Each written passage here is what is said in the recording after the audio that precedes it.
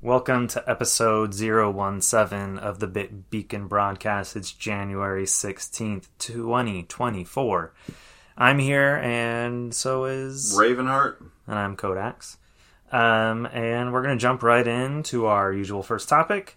What have we been playing? What have we been buying? You got anything for us this week? So I was playing Scarlet 2 nights ago. Pokemon Scarlet, yeah, right? Pokemon Scarlet. And I did this 7-star Blaziken raid. Nice. Super easy with the Belly Bolt build. Yeah. It was great. It was actually enjoyable. Yeah? Like, some of them aren't, just because how difficult they are. Yeah. I did that 7-star raid too. Did you follow that video I sent you? I did, try yeah. to? I did. Did it go anything like the video did for you? Not at all. Me either. It went completely awry almost immediately. I kept the same ideas in mind that video was trying to convey. I started with, what was it? Not Reflect. I think Chilling Water first and then Reflect, and then Chilling Water 2 more times, and then I tried to use Acid Spray. In the end, I was just like, Parabolic Charge would just spam it. I don't need all this other stuff. Did you have an Intimidate user on your team? On the one that I finally you did win. Okay, yeah, I did. That helps a lot. Yeah, because every time they faint, it almost feels like it makes or breaks. This time I did it, I didn't have an Intimidate user. So Really? it was so down to the wire when I did it. It's a huge difference then, because I had maybe a third of the whole time bar left. Yeah, because if you don't have an Intimidate user from one of the NPC players, then you are having to reduce its attack with Chilling Water. Yeah, right. And so for me, I fainted I fainted twice, I think. And then it got... I mean, I don't know how else to describe it, but like a pencil lead left on the meter, you know? Right, yeah. No, I know what you're talking about. The guy who did that video... Osiris, I think, is on YouTube. Yeah, he has great guides every week for 7-star raids. That's how you do it. So his plan involved fainting. At least once. At least once. Yeah. And for me, it was like Parabolic Charge heals you, right? And you don't need to faint, and so I don't. Yeah, if you have the Intimidate user, you can get away with not fainting, I think. Right. Yeah. And I think I figured that out. Yeah. After I won my second run. I had reset the raid multiple times trying to find an Intimidate teammate. And that's when I say an Intimidate teammate, I mean a Pokemon. These NPC party members that you team up with to take on these raids when you play solo. Some of them have like a Pokemon that knows Intimidate, like Arcanine. Yeah. So every time... And Tauros is the other one. And Tauros. It is possible to get both. Yeah. Oh, that's the dream. Yeah, that's the dream, right. So every time they faint, when they get sent back out, their ability is Intimidate, which lowers the opposing Pokemon's attack stat by 1 degree or whatever. 1 degree, yeah. And Blaziken has... the 7-star Blaziken has... Swords Dance and one other move that greatly boosts its attack, and so it's easily like doing away with your work that you just did. So if you're not reducing its attack at all, then its attack stat is max. It's like 3 times what it normally is, and it'll basically be one-shotting you or close to it. Exactly. And so I just hit Parabolic Charge a bunch of times. But yeah, I won. In addition to that, I did an Outbreak for Yellow Squawkabilly. Okay. Got my shiny. Got it. And then I made my way to the forest in the Kitakami region. Oh, okay. Finally. I haven't done looks like there's going to be a Pokemon Snap style. There is kind of something like that, yeah. I haven't done that yet. Okay. We'll see how it compares to the new Pokemon Snap. Yeah, it's not quite like that, but I thought it was interesting, and it kind of reminded me of like the side quest that you would kind of get in Legends Arceus. I mean, it was a little more interactive, and I was kind of hoping that there would be more of those in the DLC. Unfortunately, it's the only one of its kind, but I thought it was pretty cool. Yeah. It looks like it's going to be cool. It took me a long time just to get to the forest because I had to try to find like a shiny slugma and catch that and try to catch a coughing. You're getting distracted by the outbreaks. Of course. Coughing in the game, dude, I have to mention. It knows explosion and memento. Coughing, trying to catch a coughing, it's like coughing the suicide Pokemon. Right. It's just killing itself every time. So you find the shiny, I assume? No, I didn't. I didn't find a shiny cough. I have enough shiny coughings. Okay, I was gonna say. But you just wanted to. I just wanted to catch one and add it to the Pokedex. Gotcha. But yeah, like 2 suicide moves, and I think one of the other. Honestly, you just got to quick ball it. If it doesn't capture, just run and then quick ball it again. What I did was give my Gengar that I run around with Shadow Punch because every other move was killing it, and then Explosion does nothing to it. Okay. And then, because it's resistant to normal. And then Shadow Punch kind of leaves it with like 25%. And I just need coughing to not use a suicide move. And then I can catch it. And that's how I got it. But, I'm a roundabout thinker. See, I don't really like to use quick balls.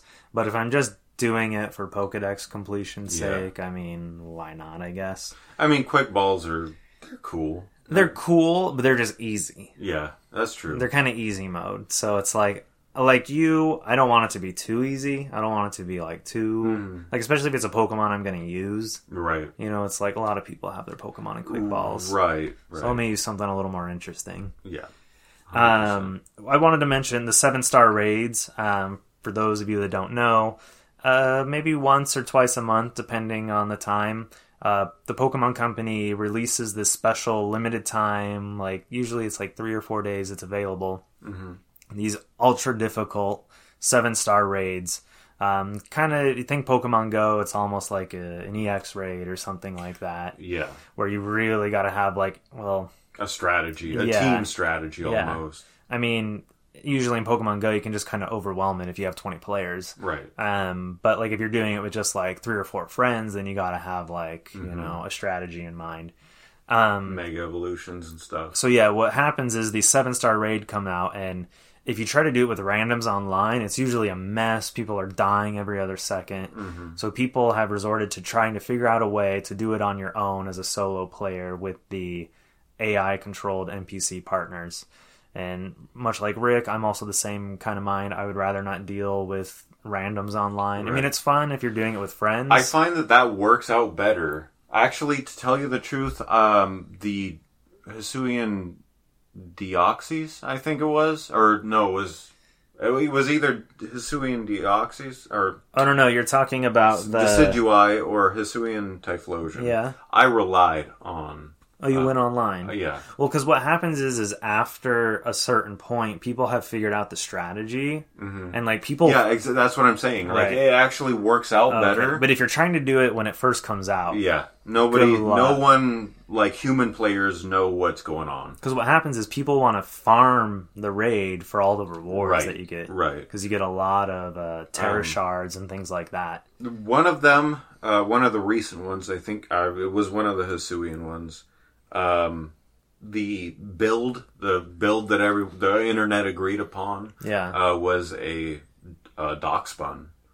And it was that one. Right. I went on, and it was, I think, the last day, or it was going to expire in like 3 hours. It was going to go away, and because I had already failed like 5 times, I went on and just for the hell of it, just saw if anyone could help me online. All of them had Doxbuns. They were ready to go. They killed it for me. All I did was like throw defense cheers. Right. And yeah, I got it. See, at least you're helpful. Right. It's like don't die. Yeah. And, just support the people who know what they're doing. Exactly. If you're going to come in and not be like with the bright build useful, and stuff. Yeah. But yeah, so those are better in the later seasons of the lifespan of the 7-star raid. Okay. But yeah, I enjoyed that one. I enjoyed the Blaziken one. Other ones I haven't. Right. So I'm guessing we're going to soon be seeing Sceptile, or do you say Skeptile? Skeptile. You say Skeptile. Yeah. Okay. I've always said Sceptile. Yeah. And then What's Mudkip's final evolution? It's escaping me. Swampert. So I presume we're going to be seeing the two of them. All three of them. As 7-star raids pretty soon. And why bother with the 7-star raid? Well, for the rewards. The rewards are generally pretty good. You always get one really rare item called an ability patch that lets you change your Pokemon to its hidden ability. I think it's the only way to get it, right?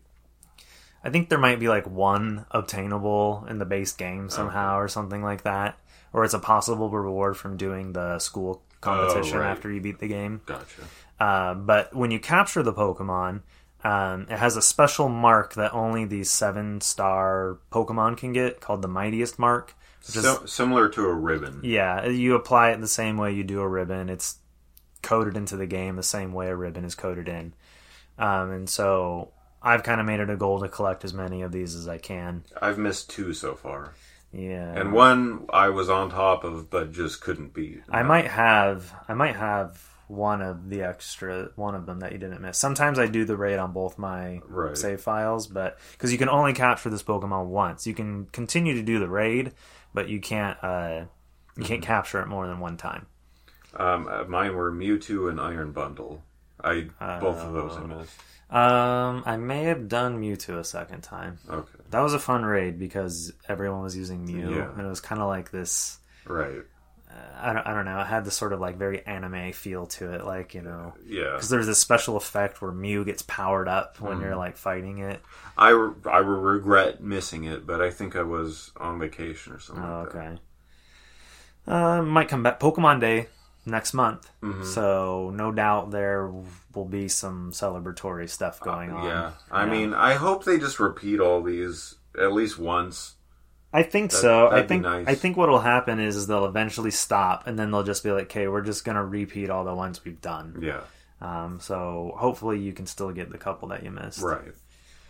All right. So I've also been playing a lot of Scarlet and Violet, specifically. Well, I wouldn't say a lot, but last Thursday I think it was, the epilogue to the Scarlet and Violet DLC dropped, which essentially served as sort of a wrap-up of the game completely, but also a new story where your old friends from the base game meet some of the new friends you made in the DLC, and you guys discover like a new mythical Pokemon together. So instead of debuting the mythical Pokemon in like a movie or something like they seemingly do, they actually gave you, and you just download it, you know? Yeah. They actually gave like a whole like story sequence, which is pretty cool. The story, it's a little silly, but also kind of frightening when you think about it at the same time. I won't spoil it for you. It's cool. But you know, by the end of it, I was just like, I was kind of sad because it was like, okay, like that's it. There's no more. Like this is it. This is easily the best. I feel the best like friend cast that we've had in a Pokemon game in a long time. Are you talking just the epilogue, or no, just overall Scarlet and Violet. Like usually, you know, every Pokemon game, you know, you usually have your rival, and then you usually have like a couple friendly sort of characters that, like, you have a small friend group. Like in Sun and Moon, there was a little group, and Sword and Shield, there was a little group. Oh, even in like Diamond and Pearl. Yeah. X and Y had like a really big had like 4 or 5 people. Yeah. And in Scarlet and Violet kind of did something too. Anyways, I think it's just the best cast that they've ever had together. And it's kind of a bummer to like, that's it, you know. But one thing that was exciting to me about the DLC is that it unlocked the last 3 in-game trades part of the new DLC, where you get to do a trade with Arvin, Penny, and those 3. What's the girl's name? Nimona. Yeah, so you got to do trades with them, and so after that, over the break, I finished up a bunch of Gen 3 and 4 trades that I still had outstanding, and Gen 5.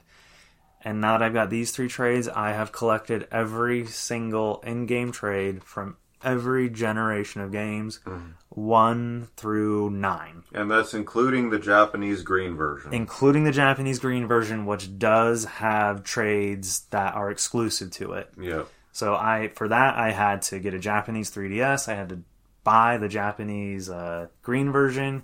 I had to get Pokemon Bank. I had to subscribe for 500 yen just to get the Poke Transporter app to download. And I had to play through the whole game in Japanese, basically, which isn't too hard because you can find online when, Pokemon learn certain moves and things like that. You just got to make sure you don't accidentally, delete, Razor Leaf or something, and then you have, Tackle as your only option to attack.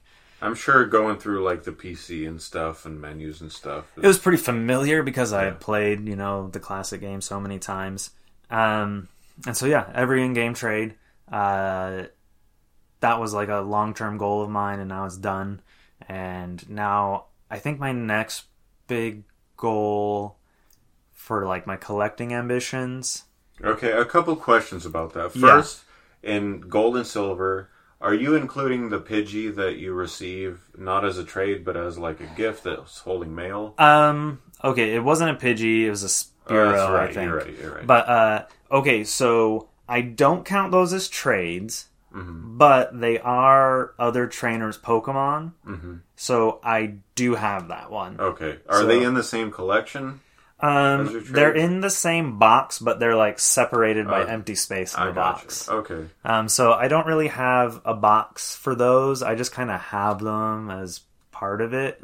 Because in Gold and Silver, there's multiple. I think there's 2 things that are like that, and even in Pokemon Coliseum.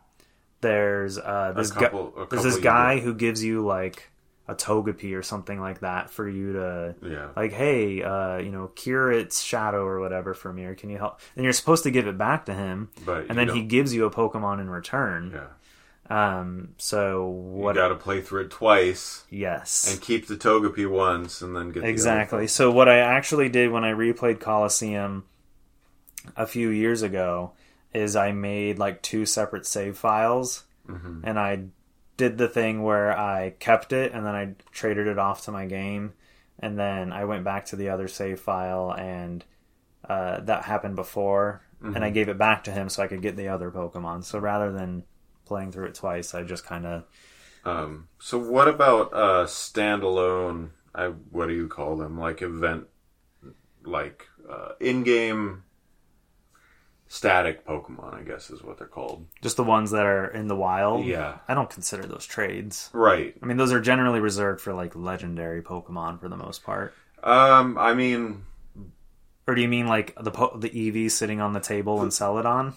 Yeah, kind of. The ones that just have a scripted stat and, build, where there's no... Give me a specific example. I'm not really sure what you're talking about. Okay, well, right now, so in Gold and Silver, there's the Electrodes, right? Yes. There's a bunch of those. Okay. Maybe that's a bad example. Okay, the part of the game that I just played, the Arados that runs up to you when you get to the forest is, it's just a wild Arados. Right. But it is, it's... a specific Arados. I don't know that its stats are scripted, though. You sure? I don't believe they are. I think you could catch it over and over again, and the stats would be different. I think there's just an encounter with a Raredos, and then the game it just generates an Raredos. Yeah. Okay. Yeah, I mean, is that something I could see someone collecting? Definitely. Yeah. I could see someone wanting to get every Electrode in Heart Gold and Soul Silver. Yeah. Me, not so much. There was a time where I did look at the cot location in the games as okay, you can only get this Pokemon one time in this location or something.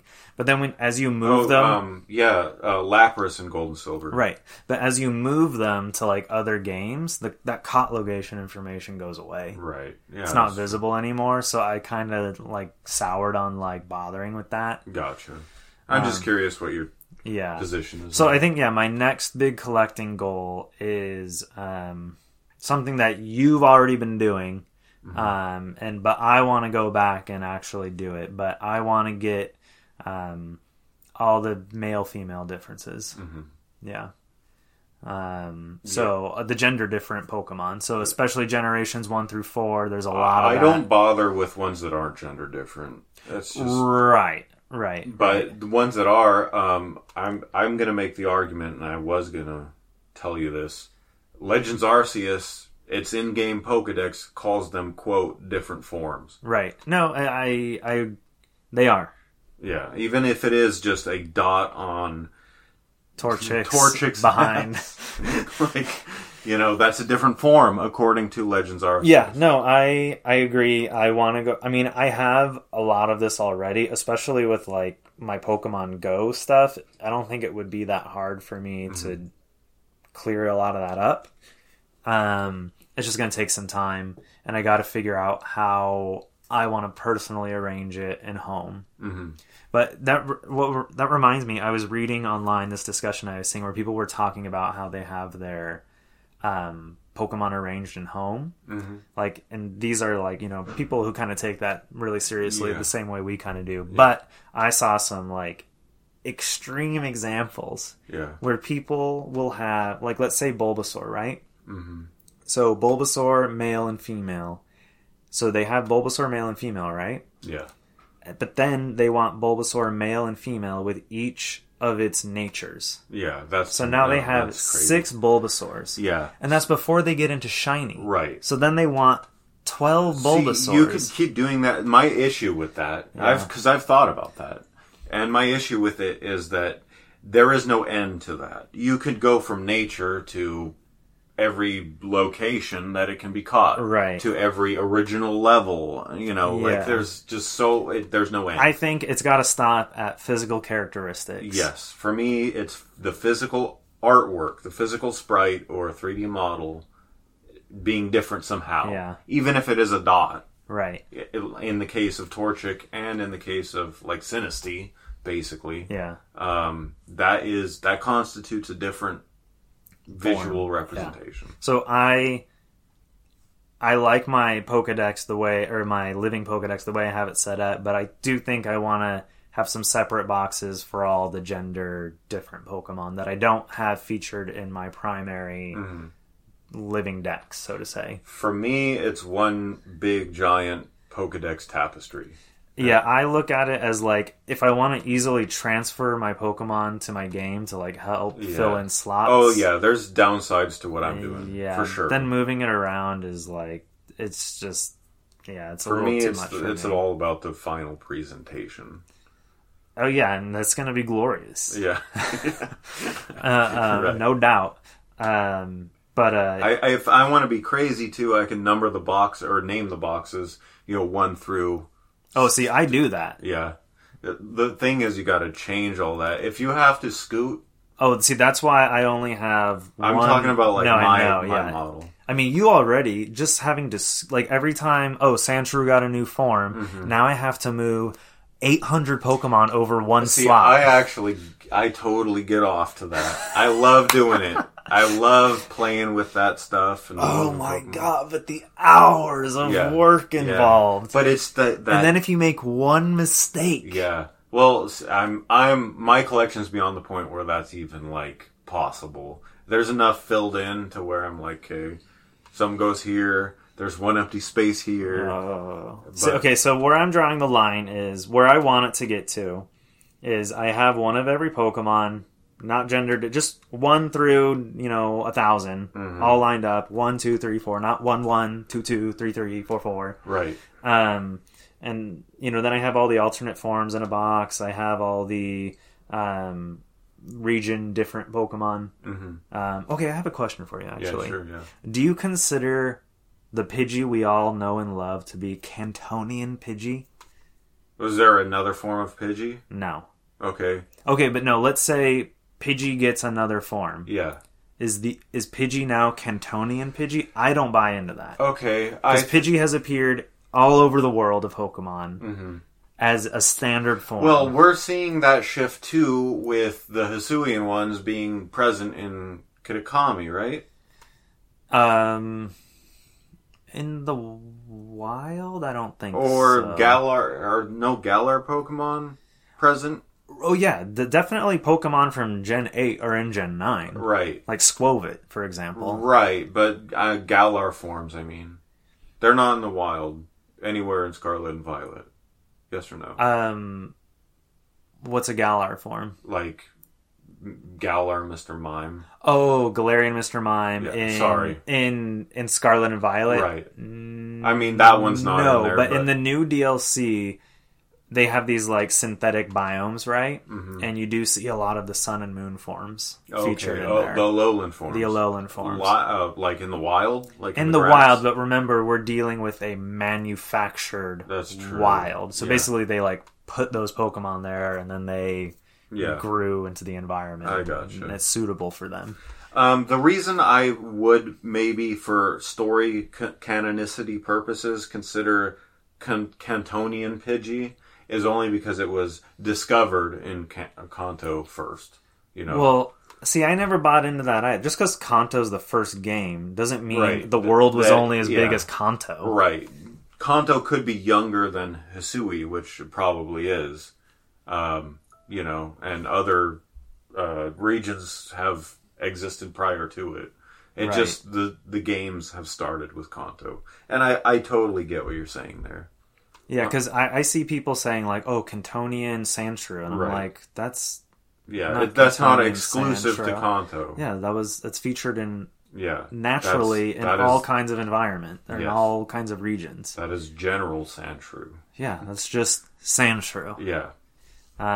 So yeah, I don't look at all of the original Pokemon as the Cantonian form. Yeah. No, that doesn't make sense, because then you would have to say, you know, like Shinoian, what, Piplup? No, that's Gen 5.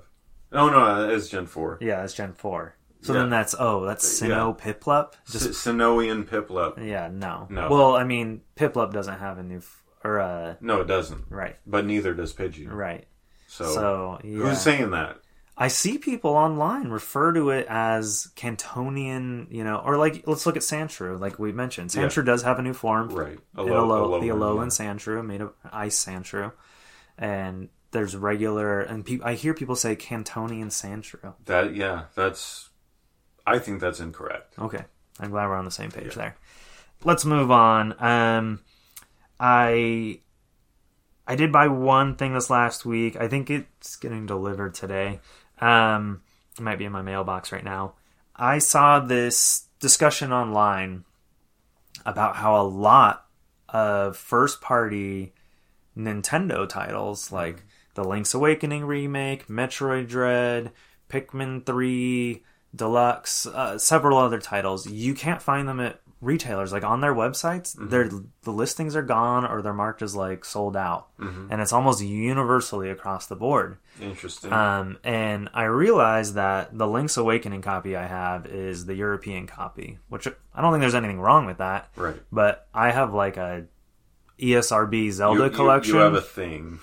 I mean, you can't say you don't, too. Oh, yeah, of course I do. But I want every region. I'm crazier than you. Well, I mean, I would love to have every region, but I try to focus my collection on North America, ESRB on the box. Right. Like, I want that ESRB logo right on the box if I can. Does that include titles that aren't North American or weren't released in North America? Like, I mean, if they're not released in North America, then it's not part of your collection. No, it would be part of my collection, but like there would be in addition to the ESRB. Yeah, it's like, well, there is no North American version of this, so this is the next best option. Gotcha. You know, like Pokemon Typing Adventure for the DS. So all North America plus. Gotcha. Yeah, so if like a title only released in Japan, I would like to have that title too. Right. I don't consider that like, oh no, that's... Some people don't collect that. I mean, I don't want to say I get it, but like I could see, you know, I have a complete ESRB collection, or I have a complete Zelda collection, but it's like, well, I don't count the things that weren't released in my, you know, whatever. I mean, like, I feel like you should have it anyways, even if you don't want to, like... It's a whole separate title. Even if you don't want to feature it for whatever reason, you should still have it. Right. If you're going to call yourself complete library, you know. I mean, I have no problem saying I have the complete ESRB Wii collection. Like, incredible. Massive achievement. That's a lot. That's a lot of games.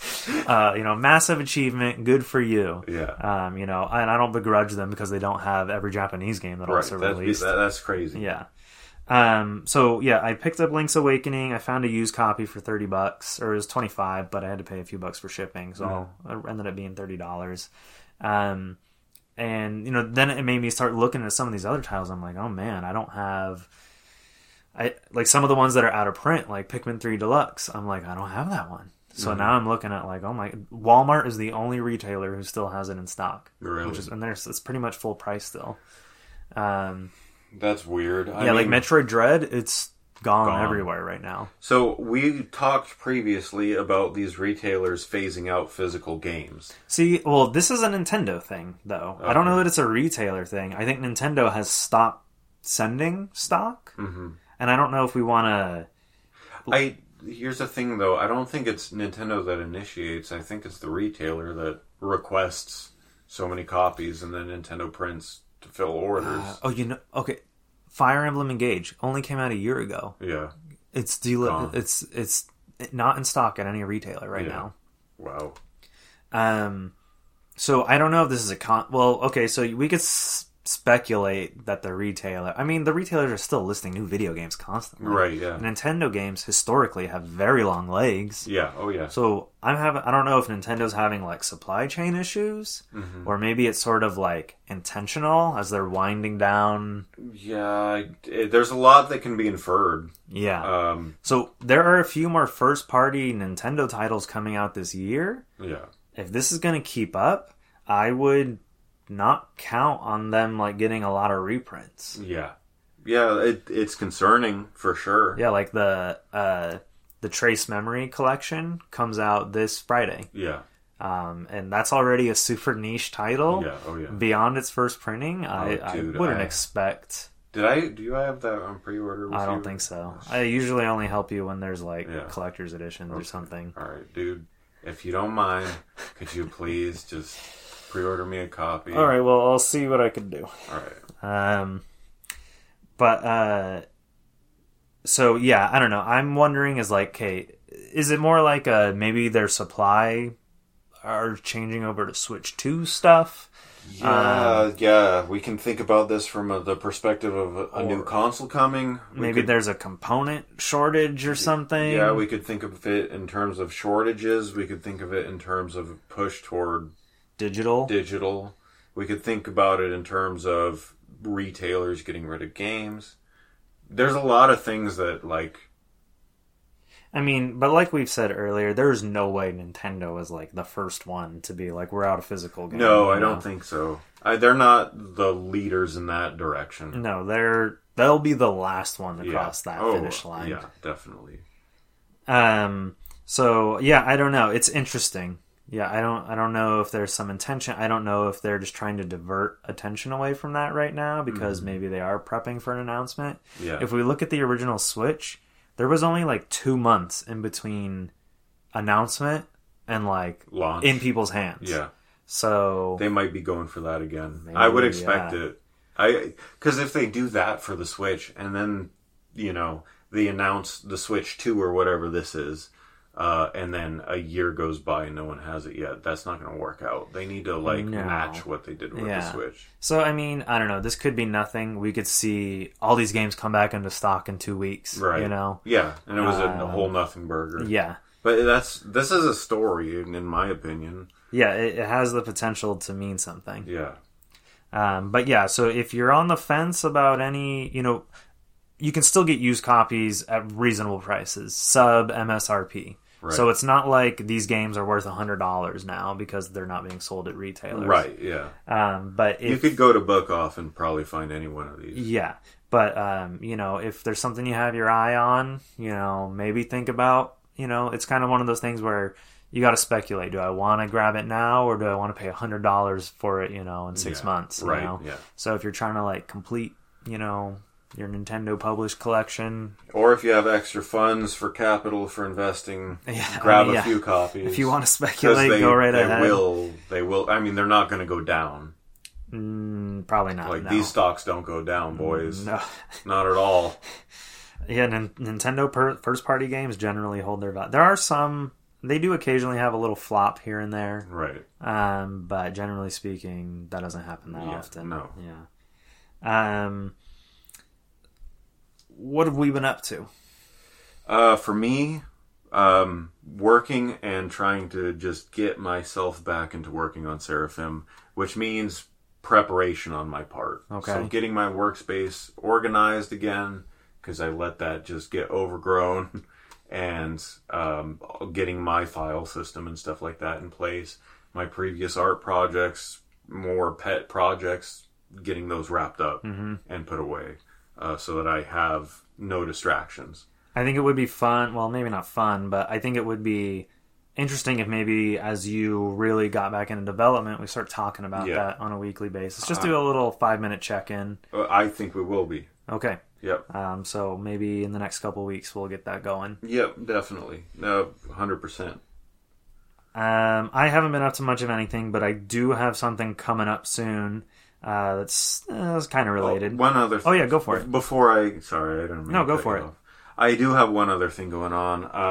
And I can't talk about it too much, but it's a developer event, that webinar that I'll be attending with one of the console holders, who I'm not going to just name on a podcast. They're not going to name it, but I mean, if they know anything about you, they could probably figure out who you are already in bed with, so to say. Regardless, it's might even be wearing their shirt right now. In fact, I am.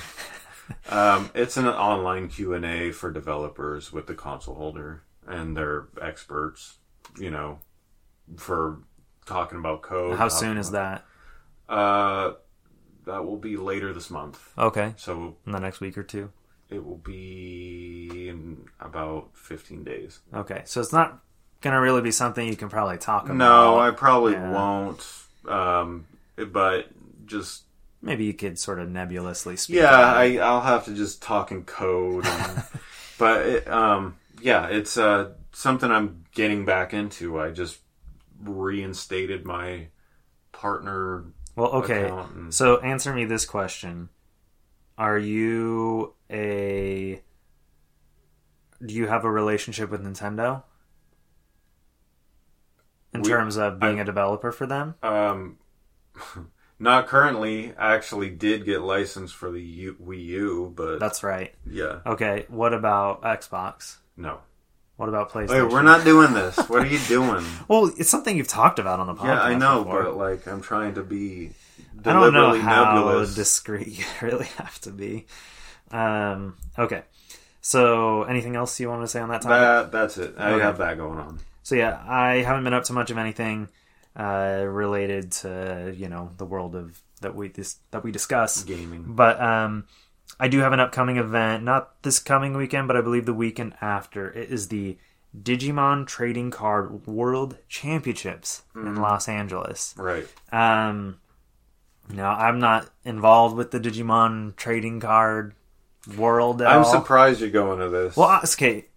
I know you don't particularly care for Digimon. I have an affinity for it. I mean, I am it looks nostalgic to me. Yeah. But that's about it. I have an affinity for it. And last year, they had an event, I think it was in February, at the convention center as part of some finals for the trading card game. But they had a little side museum. And they brought the Ken Sugimori of Digimon essentially with them to do a signing. That's cool. So the guy who basically did almost all of the old art and still does Digimon art today. The poor man's Ken Sugimori. I mean, say what you want to say. I mean, but whatever. I respect the heck out of the guy, and I wasn't going to miss my chance. Well, first of all, the museum thing was really cool. They had over 200 huge, massive framed pieces of art. Mostly stuff from the trading card game. Right.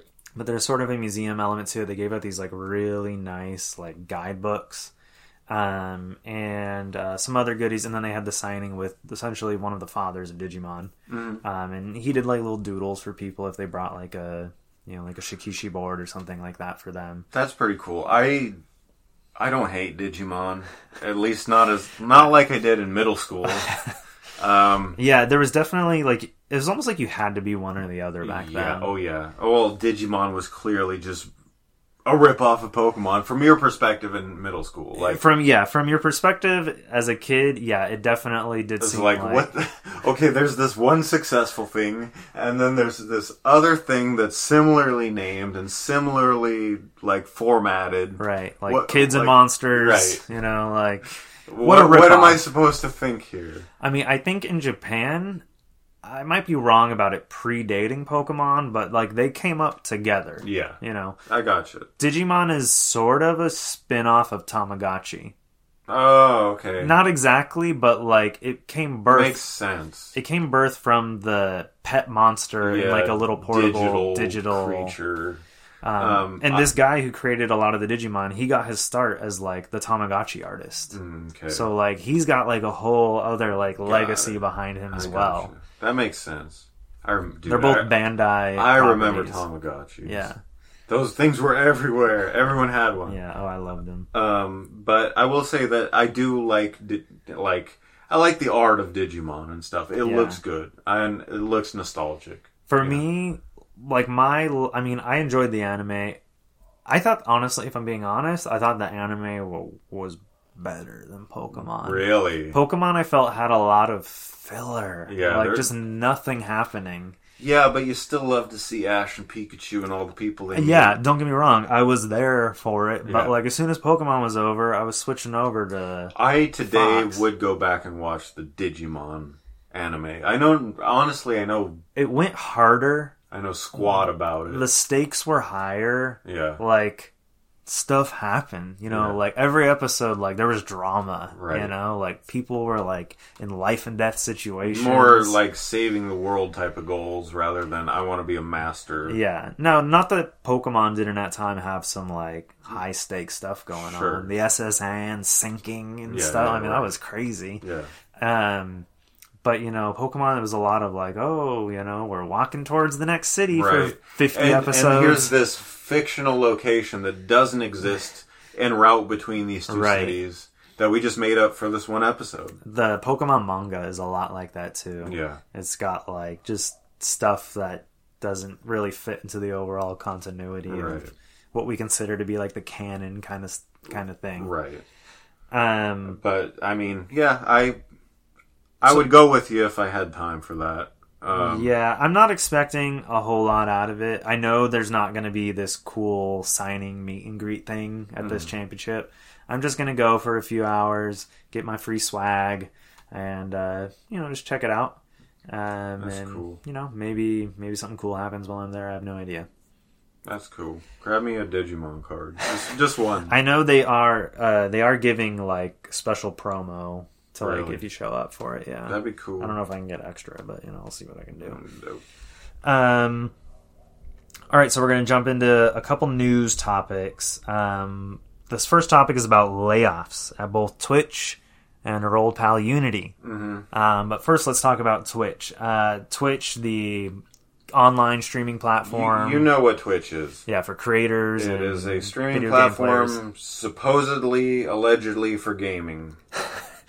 It's gotten, maybe it's lost sight of that a little bit. Just a little. I mean, I think Twitch Amazon, I should say, wants money from Twitch. Yeah, so that's true, That's right. That kind of did start when Amazon bought Twitch. Yeah. Didn't it? Yeah, they kind of opened up. I mean, you can do our real life streaming now where you sit in a hot tub and or body paint yourself naked.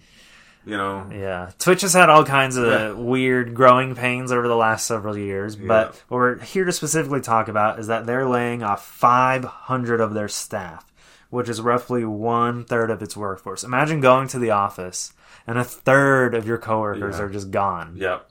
That's a lot of people. That is a lot of people. So Twitch CEO Dan Clancy shared the news with the Twitch team. These layoffs are big news. Like, this is not just, layoffs again. Like, they're cutting stupid chunks of the company. So let's see why he thinks these layoffs are justified here. So we have a statement. I've taken a few pieces from it, and we'll just kind of go one at a time and talk about each bit. Sounds good. So he starts off by saying, "Team, today I have some incredibly difficult news to share. As you all know, we have worked hard over the last year to run our business as sustainably as possible. Unfortunately, we still have work to right-size our company, and I regret having to share that we are taking the painful step to reduce our headcount by just over 500 people across Twitch. This will be a very hard day. Our service exists to empower communities to create together, and every single one of you has played a vital role in fostering our community and furthering that mission. I like that word, right size. I've never heard that word before. I think it's usually used with, like, ships. Oh, okay. Like, we need to, like... I mean, it makes sense like not you to say... capsize, you right size. It makes sense not to say downsize or upscale or whatever, because you don't know which direction... Those are pejorative words. Right. Let's use right size. Yeah. We're trying to find the target size. Yeah. Well, he has something else to say about the size of Twitch, and I think the next part of this quote... But, yeah, this first part is, like, the standard, you know, sorry, team, you know, you've done so much for us. Right. Thank we you. owe you so much. You've contributed everything. You've made all these dreams come true. Goodbye. Goodbye. Exactly. All right, so next he says, this is the biggest part of the statement. I know many of you are wondering why this is happening. Over the last year, we've been working to build a more sustainable business so that Twitch will be here for the long run, and throughout the year, we have cut costs and made many decisions to be more efficient. Unfortunately, despite these efforts, it has become clear that our organization is still meaningfully larger than it needs to be given the size of our business. Last year, we paid out over $1 billion to streamers. So while the Twitch business remains strong, for some time now, the organization has been sized based on where we optimistically expect our business to be in 3 or more years, not where we are at today. Mm-hmm. As with many other companies in the tech space, we are now sizing our organization based upon the current scale of our business and conservative predictions of how we expect to grow in the future. See, I'm no business manager, crazy, you know, god tier executive, but I see a problem in that. That might be your problem, that you're trying to target yourself 3 years from now, when in 3 years you're gonna grow again, or right. You're gonna upsize again or scale again. So what are you doing? Like, why don't you try to secure the resources that you need today and not what you project yourself to look like 3 years from now? Yeah. That doesn't make sense to me. Well, so I guess in some way they're sort of taking some of the fault on, like, we grew too much. Yeah, and then they also kind of lay into, like, oh, well, like other tech companies who are also doing layoffs, mm-hmm. you know, like, oh, so it's just normal, right? You know, right? Yeah, yeah, that's the thing too. I'm glad you said that.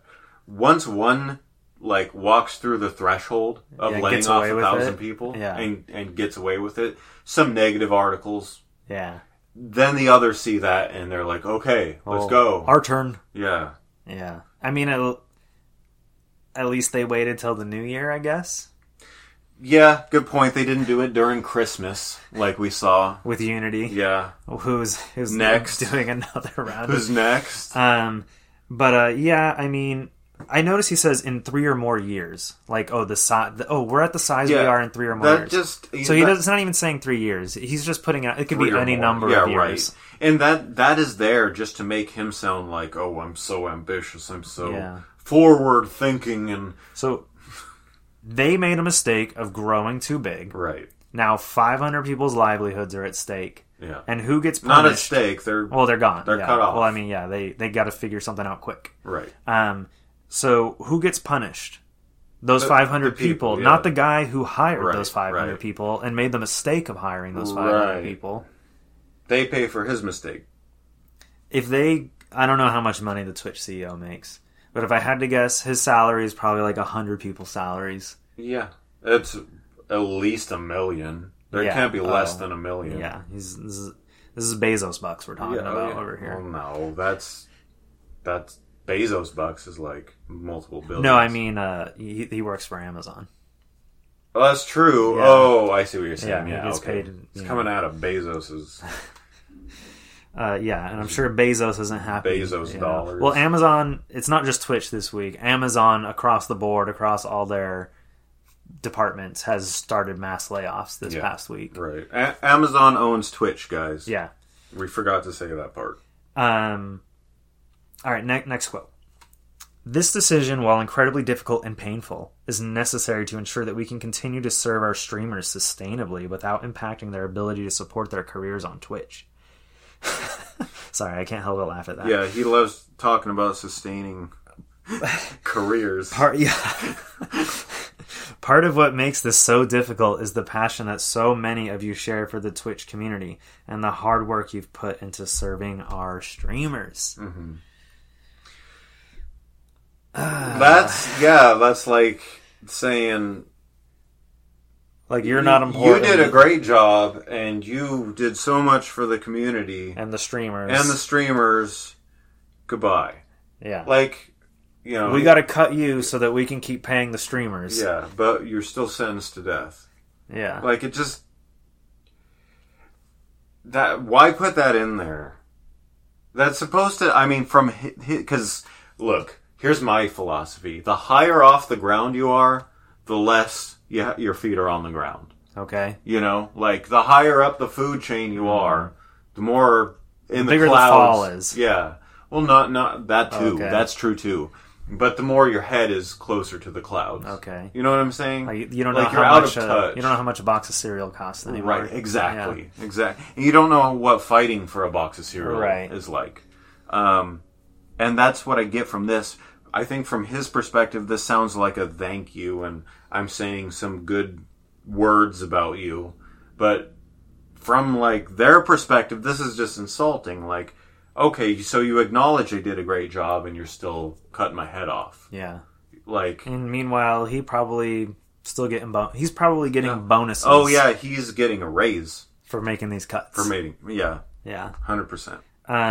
And in the previous statement, they paid over $1 billion out to streamers last year. That's a big number. That is a big number. But you know what? It's probably, the majority of that probably went to like 1,000 people. Yeah, I mean, that's how economies work. Yeah, you have that upper echelon and streamers, and the other 20% goes to everyone else. Yeah.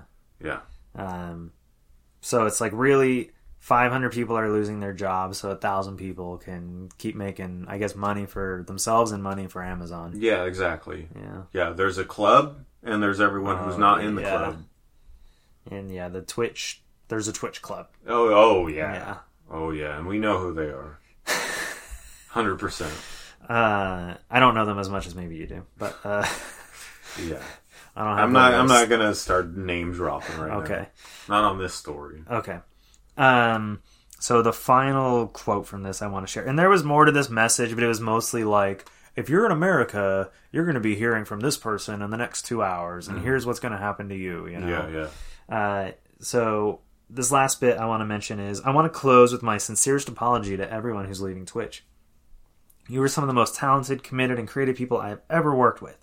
Thank you for everything you've done to help us build Twitch and foster our community. Goodbye. We are all here because we believe in the power of Twitch and our community. How many times can he say community? Yeah, for real. He loves that word. And while our mission is far from over, right now our focus is on taking care of each other.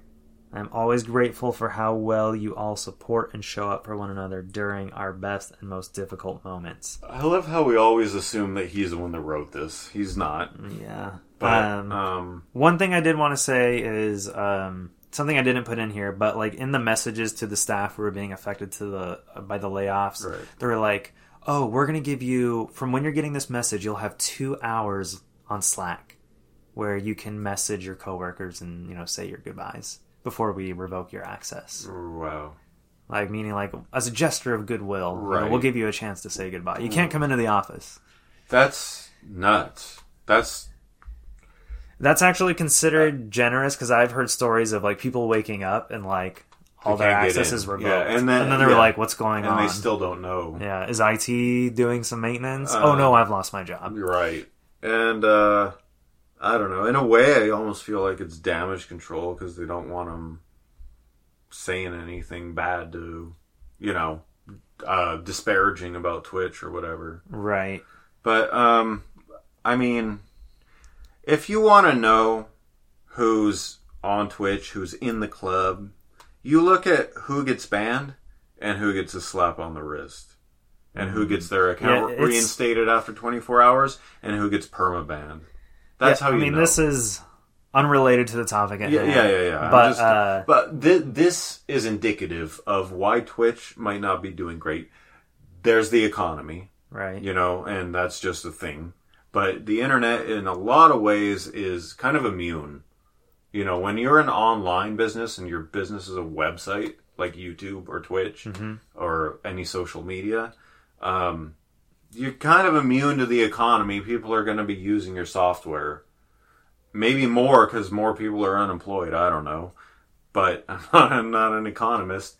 But in the case of Twitch, like, you look at their business practices, and not to get too much into like controversies and stuff like that, but there have been a lot on Twitch. Yeah. There's been a lot of people who have had their Twitch banned wrongfully, perma-banned, wrongful, like something that they should have gotten banned for a week or 2 weeks. Right. They get perma-banned. Yeah. And then there are people who do the exact same thing or worse and get let back on 24 hours later.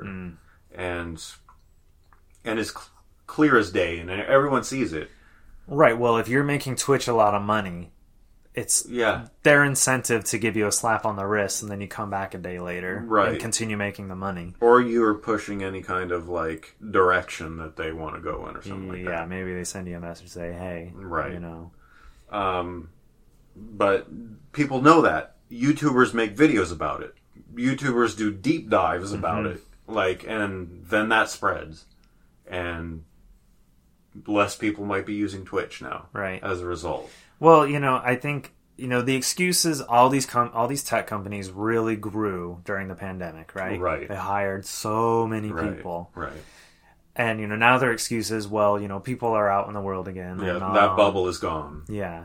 But it's like, I mean, they knew when they were hiring these people that they were going to let them all go in a few years. I don't think that there was much of a, you know, that they were like, oh, this is going to sustain forever. You know, we're just this size permanently now. Right.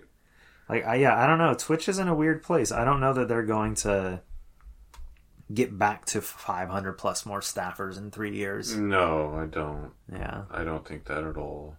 I don't know. I think if I had like any kind of... What do I think Twitch could do to make their business more profitable? You know, there are certain games on Twitch that lots of people play, and your most successful streamers play the same 4 or 5 games. So maybe get involved with those developers and those publishers a little bit more than you do. Try to make it more Twitch friendly, or get your property put into the game, or supporting the game. You know what I'm saying? Amazon loot boxes dropping from the sky. Yeah, we hate that crap as gamers. We hate it. But if they want to be successful, that's... I mean, they have like Twitch drops.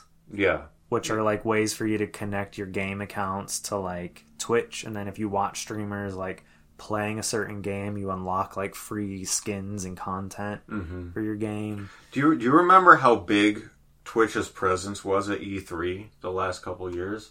I remember they had like a booth where they were doing like interviews with developers all day. Yeah, they were doing that. They had a big old sign, like big, like not even like a cardboard sign. It was like a big sculpted sign. Yeah. And wasn't that where they were giving away energy drinks and stuff like that, or was that a different booth? I wouldn't be shocked. You know, they have a yearly convention. They have TwitchCon. Oh, really? Yeah.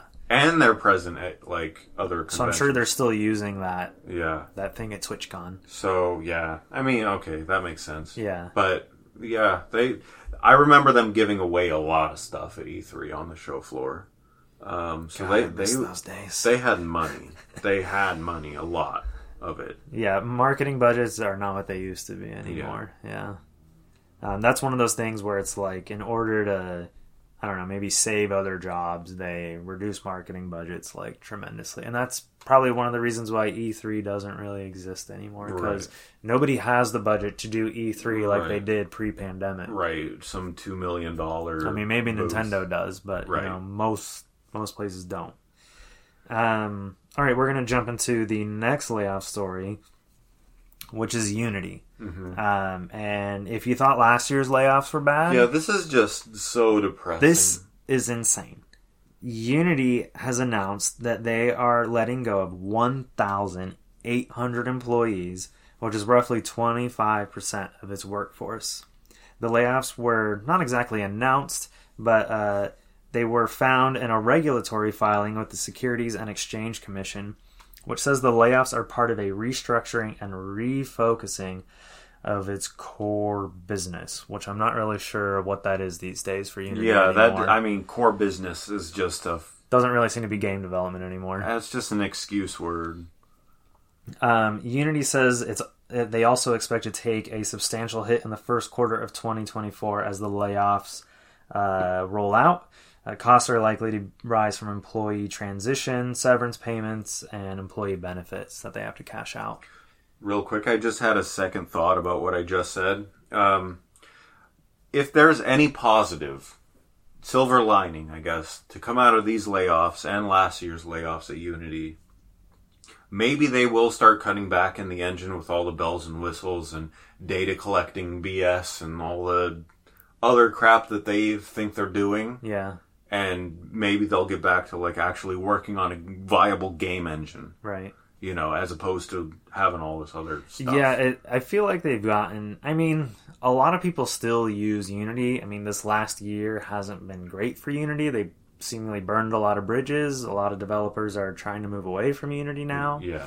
I mean, there are some developers that are like too ingrained with them to pull out. Like Genshin Impact's not going to switch to Unreal. Yeah, especially developers who have bought source code licenses and built their own version of Unity. Yeah. But yeah, I just feel like, you know, there was a time where Unity's appearance was like, this is the engine for indies. Yeah. Oh, they were. They were right there. They were the indie game. Yeah, they were the reason people took off. Like new developers took off. Like you could now make a AAA looking game. But they've grown, and their attention is anywhere but small developers now. Yes, 100%. Now they're like going after military contracts and like all these, and that's all fine. I mean, I can see that. I can see having other ambitions. That's fine. But you can't lose sight of, I guess, your core business, and I guess that's what that actually means. You know? Is that what that means, though? Because I wonder what they consider their core business now. I don't know. I hope it's video games. I mean, their core business, objectively, is being a game engine. But whether they see that or not, I don't know. Yeah. But yeah, 1,800 less. So if you're someone who's this is more than like last year combined. Yeah. This is like what the heck? Last year they let go of less than 1,000 employees, just shy. Yeah, of it was 1,000. like 400 or 500. Almost 900 people total. Oh yeah, that's right. That's between two, right? Across two major layoffs. Yeah. So double that all in one go. Yeah. This year. I'm sure there will be another round later this year. I mean, but if you're someone who's like deep into Unity, uses it a lot, like even a big developer, like the Genshin Impact, they use Unity, right? Right. So they probably are constantly back and forth with Unity about like, hey, they're going to be one of their most featured, sponsored, friendly developers. But if you hear that the people that you pay to use their engine for your really expensive, massive game, they just let go of almost 2,000 people. Yeah, that doesn't confidence. That doesn't bode well. No. Now you're like quivering. Like, do we need to go somewhere else? And this is me. I'm not Genshin Impact, but this is me. I'm invested in Unity. I was taught Unity in college. This is how I started. With any kind of game development. I am invested in Unity. I want Unity to be successful. I've spoken to a lot of people from Unity at different events and stuff. This is like just for me alone. This is. I mean, do you think Unity could like almost implode and go back to being like, okay, we're just gonna... Like, it goes bankrupt or something, and then, like, the people that take the property or whatever, like, start it again as it originally was? Yeah, like, hey, like, we're making a game engine for, you know, an indie-friendly game engine. Because that's what Unity was. Yeah. I hope it doesn't go that far to the point where they have to go through a bankruptcy or something. Because how much time a day do they... Like, if you need support... Yeah. Like, is there anyone there for you? Yeah, no, I agree that... we would like you to pose your question to the community on the forums to get support. Unity needs to be focused on development and support. And look, maybe they are telling us this when they say... Which says layoffs are part of a restructuring and refocusing of its core business. I hope so. Maybe that's what they mean. Yeah. You know, that we're getting back to development and support. That would be their core business, like, objectively speaking. They seem to be delusional, so I can't say what they are actually thinking. Right. But objectively, their core business should be and is development and support. I'd be curious. I mean, we don't know where these 1,800 people are. Are they engineers? They could be in a different country. They could be... I mean, they're probably from all kinds of places around the world. But, yeah. But 1,800? Yeah. Like that... A quarter of the company is gone. That's... Or will be gone over the next month or two. Either they're cutting, like, a whole arm off that they no longer want to pursue, or they're closing a facility somewhere. That's a lot of freaking people. Yeah. Like, that's all of last year's layoffs doubled in one layoff. Yep. And we're just getting started. Yeah. 2024 has just begun. You know what my favorite part of all this is? You say that, but, like, how many people are freaking left? Like, can we see them? I think I read last year there was, like, 7,000 people employed by Unity before, I think, any of the layoffs occurred. Before this happened? Maybe before the May or November ones. Okay. So... Oh, here you have the numbers right here. Yeah, May 2023, 600 employees gone. November 23, 265 more employees gone. Yeah. And now... January Psych, we weren't done. 1,800 employees gone in January. Yeah. What the heck? What is going on at Unity? I don't know, man. I mean... They don't use the term right size like Twitch did. No, they're not right-sizing. That's for sure. Maybe they're capsizing. Yeah, I think they're capsizing. I think... But you know what the best part about this whole thing is? When the hell does the CEO leave? He's gone. He's already gone. John Riccitiello... Riccitiello's gone. Left. So now this is just the new guys. So who is doing this? I don't have the names here for us to easily reference. But it's the people, like, the temporary replacements? I think there's an interim guy still. Okay. But then there's also that guy you mentioned.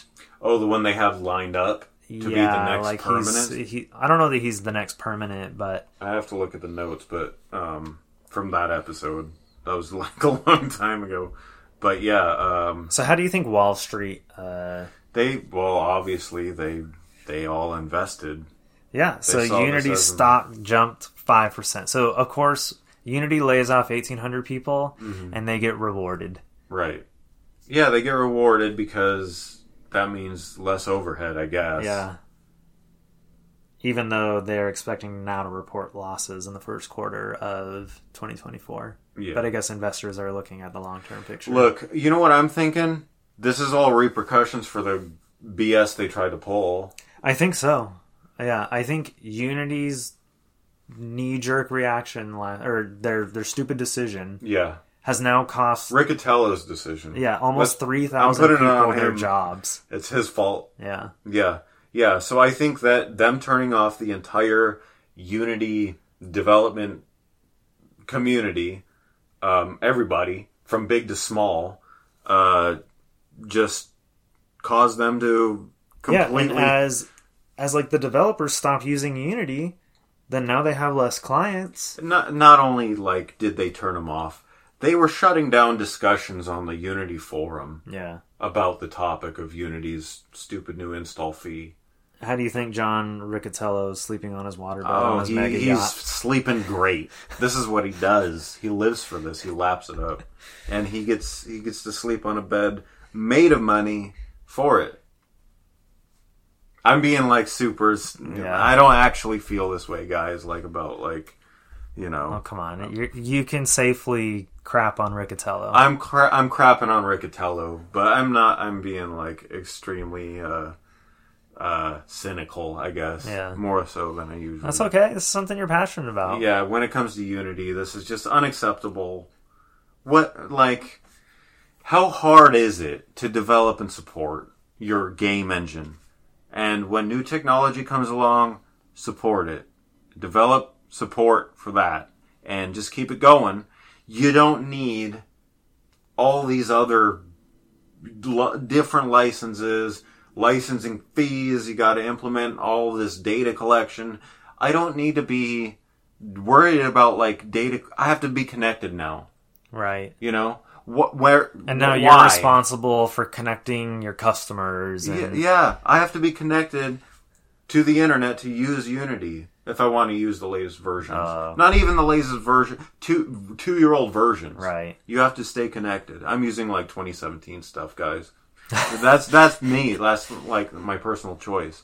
Is there like any fear of like your projects not being able to like does PS5 accept 2017 projects? So one version will 20. Okay, I'm using. Okay, I'll be fully transparent.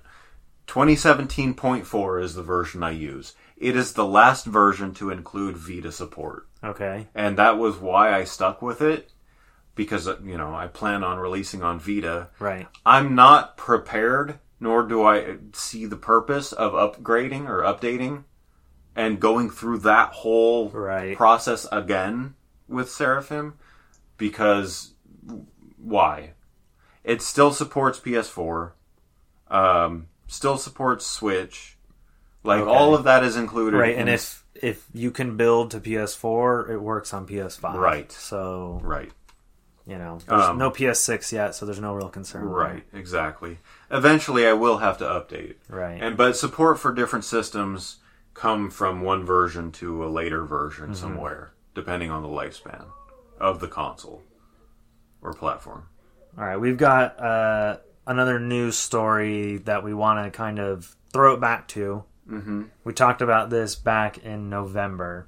This is the completionist who was allegedly stealing or not donating over $600,000. He was committing charity fraud. Yeah, that's plain and simple. So back in November, we touched on this, and since then, a bunch of stuff has come out. But for those of you that don't remember, Rick, give us a little refresher. Yeah, so initially, Carl Jobst, the YouTuber, along with some ordinary gamers, came out like collaboratively and exposed the completionist Gerard for having basically $600,000 just sitting in a bank account that he touted would be going straight to dementia research, you know, and he was very, all the super chats, all the bits, it's all going to go, well, I don't take any of it. Right. Like, you know, that was his whole shtick during his whole Indie Land streams. Where he was supposedly raising money. Right. And, you know, he made it sound like every year he would donate that year's money. Right. Yeah. But it turned out he had never donated any of the year's money ever. At all.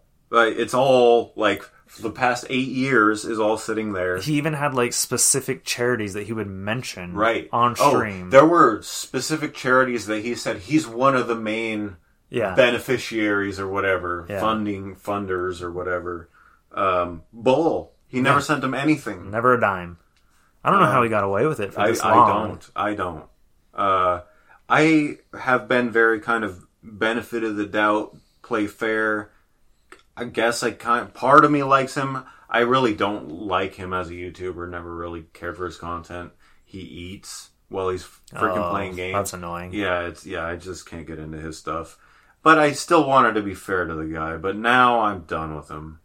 He's just. It's hard to see any defense that he ever put up, right. or the only defense he ever put up was this like 20-minute sort of apology video. Yeah, I guess if you want to call it that. It was so bad. It was basically him kind of acknowledging and kind of apologizing for the situation, and then it's like, I'm sorry I've done this to my fans. Right. You know, put you in this weird place. Denying certain other stuff, and then threatening the 2 YouTubers that exposed him with defamation suits. Right. At the end.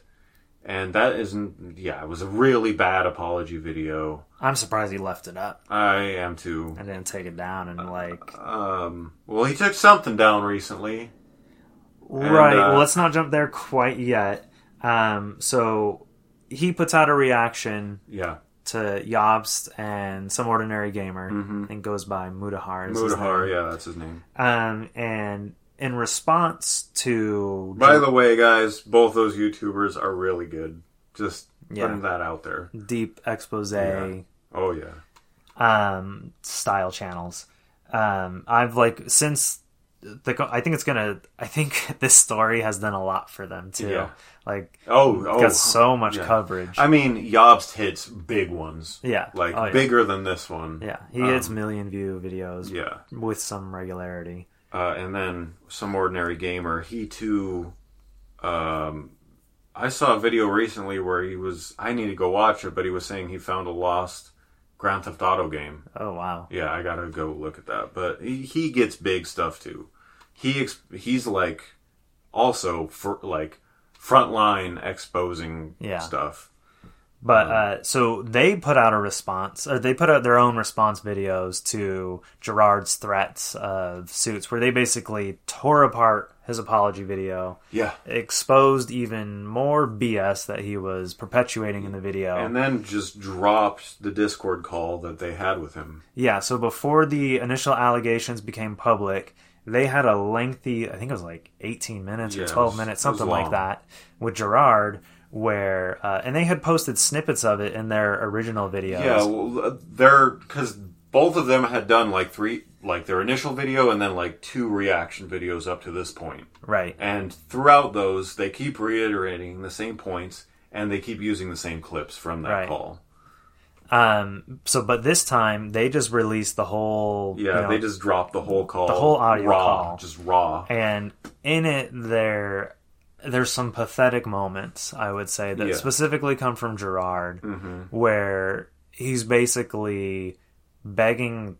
I consider it begging. I don't call it begging. I think he's asking them for advice, which is misplaced. 100%.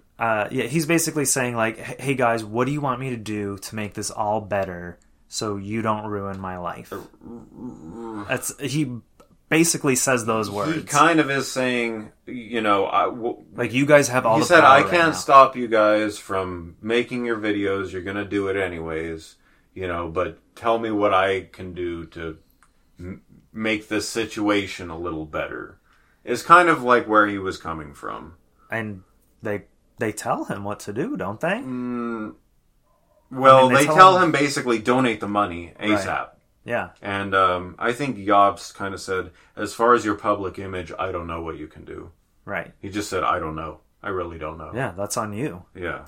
I mean, they're not going to not publish their video. Right. They're going to, they're balls deep. Both of them are balls deep in investigation. Okay, and so we should mention that right before the apology video went up from Gerard, he did donate $600,000 to one of these dementia research places. Yeah. Oh, yeah. I forgot to bring that up. But this was after the Discord call, so this would be the next event in the timeline. No. This was before the full... Yeah, this was after the Discord call, but it also happened after the initial videos went live. And Gerard went silent for weeks. Yeah. It was 3 or 4 weeks before his apology and donation. Okay, yeah, you're right. You were all right. So right before he dropped his apology video, the day before... No, I think same day. It was the same day? It was timed, very timed, Yeah, he donated the $600,000. A press release went out from the place that it was donated from. Right. So it was sent to, of course, all the video game. Of course. Just... very coordinated, strategic. This is what scummy people do. Yeah. Just the tactics alone, the strategies alone, is what we see from people who are... Well, he put this apology video out, and it seemed like he thought, like, oh, it's all good now, I'm going to go back to normal. Right. But the overwhelming majority of the public didn't. No. The only people who maybe that he got his way with there are his, like, dedicated followers. Yeah. Because they are invested in seeing things go back. Because they just want the old completionist back. Yeah, I guess...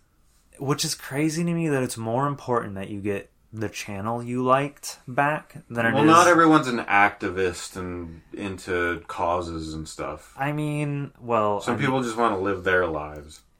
I get that, but it to me it's just like, okay, so you don't care that all this money that he took from people would have that never doesn't been mean done? they don't care. It just means, I'd rather things just... all this drama, I don't like it. Yeah, but it comes at it from a perspective of like they were like, yeah, you get them, Gerard, you sue them, that's called a fanboy. That's like a sycophant. Yeah. Yeah. Like there were those kinds of supporters who were like, I always believed you. There always will be, especially with channels that have been around for that many years. There will be sycophants. I think a lot of time it's like these people who wish they were him, right. They have their own little channel that gets they views or whatever, and they're like, one day I'm going to be like he's my idol. I'm going to be like him. They attach their personality to him, they see themselves, they identify with him. Yeah. So that was pretty much the end of the story until last week. Yep. The completionist went silent after his apology for several weeks, but he came back and did a stream on Twitch last week. I don't know if he's done any streams since, but this was his first game stream where he was playing a game. Yep. And doing kind of sort of his usual content. I didn't watch the stream, but what I got from what I did see of it was him a lot of trying to garner sympathy. Go ahead. Let's mention he talked briefly. He didn't touch too much on the controversy. Yeah. But he did quickly talk about. He was asked some questions by his chat, so I guess he felt it, worthy of mentioning real quick. So Gerard, everyone should know, has his own production company. It's called That One Video Gamer, TOVG. So when I mention TOVG in this quote, that's what I'm talking about. So he says, TOVG as a company has downsized significantly. I decided to basically close up shop for a majority of the team. There's still a team that's with me, but it's much, much, much smaller. And now individuals are looking for jobs. Right. I'm rebuilding. That's what it is, and if people don't like me and don't want me to be around, that's okay. I'm sure some folks do. Yeah. Okay, so I love that in this quote, he's basically blaming Jobst and Mutahar for people losing their jobs. Right, yeah. Because these guys made videos about me. Yeah. I've had to let go of half my, 3/4 of my team. Damn my exposers. That's his position. Yeah. And he's trying to frame them as the bad guys. Yeah. The reality that's a narcissist. Yeah. That's what that is. And then the next thing he says, at this time, I'm not going to talk about anything going forward, just because of the fact that there's a lot of stuff going on behind the scenes that I can't talk about. One day, I'm sure I'll provide more concrete receipts. Real quick, he owns the production company. There's no DNA or I think in this next quote, he's talking about the overall drama. Okay. So at this time, I'm not going to talk about anything going forward, just because of the fact that there's a lot of stuff going on behind the scenes that I can't talk about. One day, I'm sure I'll provide more concrete receipts and clear things up, but as of right now, I'm dropping it where it is. So that's him saying that, the story's not over. Right. I'm going to clear my good name. No, I think he's just kicking the can. And he just wants it to go away. He wants people to stop talking. I mean, he was becoming he was living his dream. Yeah, he was friends with all these indie game developers. Yeah, freaking celebrities coming over to his events. Celebrities were coming over to his house. And he was being put in as like an NPC in video games. Yeah. I should mention, he was put in as an NPC in this game called Sea of Stars, which was sort of a Chrono Trigger-esque style game. Do you know who developed that? The people who made The Messenger. Oh. Like a Ninja Gaiden kind of game a few years ago. I cannot remember their name. Gotcha. So he was Gerard the Constructionist. Right. This NPC who would, I guess, help you build like a town or something. Right. They took him out of the game and just replaced him with a generic NPC. You know how much that probably killed Gerard? For someone in his position, I could see really idolizing developers and feeling like any kind of presence in that game would be... I know he's really close with the guys at Yacht Club Games. Oh, really? The makers of Shovel Knight. Right. Okay. Yeah, that makes sense. I even saw like a couple, like one of their like high up employees like defending him on Twitter and just really, yeah. Wow. Like I was like, are you really trying to like? I see. He's like, Gerard's a good guy. I've known him for years. Like when that's your defense for someone, that doesn't. Yeah, I'm talking about a person's personality doesn't. Like, I'm glad he's been a nice guy to you, right? But that doesn't mean he hasn't been. Some of the nicest people have been serial killers, right? You know, like. That doesn't... And I guess what I'm saying is, like if I woke up and I saw the news that Rick was being accused of something horrific. Right. My initial reaction to myself is I'm like, no way. Yeah. You know? But I'm not necessarily going to go online and start replying to his accusers like, you're wrong. Yeah. He didn't do that, or, you know, he didn't steal and embezzle money, you know? Yeah. I would want for your, like, just well-being to not get involve yourself so that you're not caught up in any kind of crossfire. Right. I mean, yeah, it just doesn't make... But, I have a hard time when people, like, get accused of things, or, you know... Like, it comes out that maybe they've done something they shouldn't have done. And then you have all these people, like, friends and family, and like, oh, there's no way. He's a great guy. He's always been so nice to me. Right. I mean, that's not him. That's not him. Yeah. I don't believe it. You know, right. These guys are just out to get him. This is an honest mistake. Yeah. I mean, right. I don't know. These, like, multiple hours worth of, like, deep dive videos just got it all wrong. Yeah. Yeah. No. They even spoke to him, but, you know, he was under the influence that day. Right. It's just unbelievable. So, yeah, I mean, the story is seemingly over for now, but maybe one day, maybe those suits will come out. We still got to come back to the Twitch stream that he did. Okay. So, he... were you done talking about that? Or? Yeah. Okay. So, he was very much, according to like other people covering it, trying to garner a lot of sympathy. One big key takeaway was that he was heavily moderating the chat. Like, his mods were just anything anyone said, just delete. He didn't really talk about it other than just saying he doesn't want to talk about it. Mm-hmm. And he'll talk about it at a later date, maybe. Take his word, trust him, bro. Right. And then, I just wanted to quickly highlight what some people, like... Oh, yeah. People who were watching the stream and stuff were tweeting, regarding this. Like, just the stream. And I'm also going to say that on Twitch... You have to, your subscription is monthly. It's not like YouTube where you click subscribe and you're subscribed until you unsubscribe. Right. Your subscription is monthly. So, well, when you say subscribe, you mean like if you pay to become a subscriber. Right. Right. Correct, yeah. Yeah. I mean, you can just get alerts when someone goes live for free on Twitch. Right. But if you want to support, you subscribe to them. Right. Yeah. But this was the first time he had streamed on Twitch in a month. Oh, okay. So... his time was coming up for his subscribers to become unsubscribed. And so this was really, to me, and to a lot of people, him just getting on Twitch to stream on Twitch so that he can get all those subscribers back real quick for another month.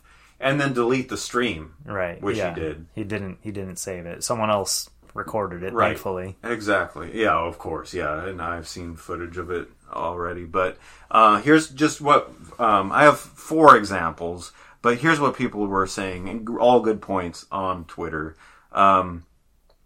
Frank Delano says, the absolute effing nerve you've got going live on Twitch and restricting the comments. You're a genuine B-word. Oh, it was probably restricted to people who pay to subscribe. Yeah, it was. And not only was it restricted to people who paid, you had to be a subscriber for a certain amount of time. Basically, just his sycophants were in there. Exactly. He heavily curated audience here. Another... at Cheap Dude says, the completionist coming back to Twitch and having mods delete chat comments criticizing him for his charity fraud shenanigans is just peak comedy. Man has no spine and is really trying to pretend nothing happened or what he and his family did was just quote-unquote drama. You know, this is the sentiment. Yeah. At Cerebus J says, holy crap, the completionist is live on Twitch. I can't believe he has the gall to show his face after the hashtag charity fraud. So, I mean, he really, I'm guessing maybe he's grown accustomed to a certain lifestyle, and not having income for 2 months has probably hurt that. Yeah, now he's just like, what can I do? And he just leans into his fraud tendencies. Right. And gets on Twitch and gets his... So I think he just thinks that, I'm just gonna keep doing it again and I'll build it back up. And goodwill will return eventually. He went on Twitch to get donations and subs. Right. And then just delete it. We'll see him again in a month. Yeah. For the same purpose. For the next stream. And last comment I want to read. This is important because this is how people feel. Right? It's sub only, talking about the stream. The amount of people happy to see him streaming and throwing away money, gifting subs, is ridiculous. I guess charity fraud is okay by the hundreds of them on now. So just calling the people viewing and donating okay with charity fraud. Could you imagine giving him money? No. Like after, even if you really like him and you just want to see him return. Yeah. Like, you just want to go back to his old content that he used to make. No, I'd be disgusted by his behavior. Like, and he's like, hey guys, donations are open. Yeah, right. Here's a donation. So, I mean, there may be more to this story down the line. If we hear anything, we'll update you guys. Yeah, sounds good. So this last story is actually something we recorded last week, but the episode just went crazy long, so we're going to attach it to the end of this week's episode. It's a really good discussion. It's maybe one of the most deepest discussions we've ever had on a single topic. Yeah. So we're going to insert that into the episode now, and we'll see you guys next week. This one is all about Square Enix. The president of Square Enix reiterates their commitment to blockchain tech and aggressive AI expansion in their New Year's message. Takashi Kiryu, president of Square Enix, the same Takashi Kiryu that we saw speak at the Final Fantasy 16 pre-launch event. Feet away from him. Yeah. Passionately talking about his youth and Final Fantasy and how now he's made it his and the career. Famicom and his time with the Famicom. Yeah. He released a New Year's message for investors, employees, and fans alike, loosely kind of detailing Square Enix's intentions for the new year. We're going to pull some of these quotes from his New Year's message and just kind of look at them one at a time and just kind of just go what off the top of our heads. So the first quote I want to look at is where he says, in terms of new business domains, we previously identified 3 focus investment fields, namely blockchain entertainment / Web 3.0, AI, and the cloud. Last year, we redefined our overarching mission and goals for these 3 fields. We are currently working to modify our Oh my God. Organizational structure and optimize our resource allocations to support these efforts. That was embarrassing. Yeah. Go back to third grade. Organizational. Jeez. Okay, so let's look at this one right here. Yeah. So we've known already, and he's basically reiterating that, hey, we're still looking at blockchain stuff. We're still, the AI thing is kind of... All right, let's go back a little bit. Okay, so before we started this podcast, one big news topic that had happened the year prior, or... Yeah, like 2021 or 2022. Was that Square Enix sold off a bunch of properties to pay for and invest in blockchain technology and Web3 technology. Well, okay, it was never explicitly stated that they sold them to pay for that, but they were sort of two things that got conflated because they sold things and then they announced that they were going to be investing into things. Yeah. So some people took it as like, oh, they sold those to invest. To invest, right. Yeah. That's a good point. I'm glad you said that. There is no evidence to say that the selling off of Square Enix's properties went directly to pay for their investment. The kinds of things that they sold off were Western properties that they had purchased years prior, like Tomb Raider and Hitman. They sold Tomb Raider? Yeah. Oh, shoot. Okay. Yeah, they no longer have Tomb Raider. Dang. All right. Those are big. Yeah. Hitman too? Hitman as well, yeah. Oh, wow. All right. Anyways, I didn't know that, actually. Yeah. I know they sold a lot of stuff. So, yeah, when people were saying, like, they sold Tomb Raider to make NFTs, right, people were understandably upset. That's the conflating. Yeah, that is a conflation. That's not... That's not necessarily what happened. So, anyways, I just wanted to, like, clue in the listener to we should do that. What happened there.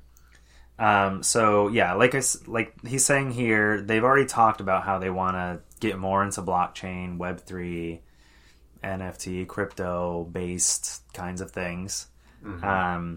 And AI in the cloud were kind of more recent additions, and he talks more about AI in this, and we'll get to like more of a specific thing. But I want to draw our attention to this last sentence. We are currently working to modify our organizational structure and optimize our resource allocations to support these efforts. Yeah.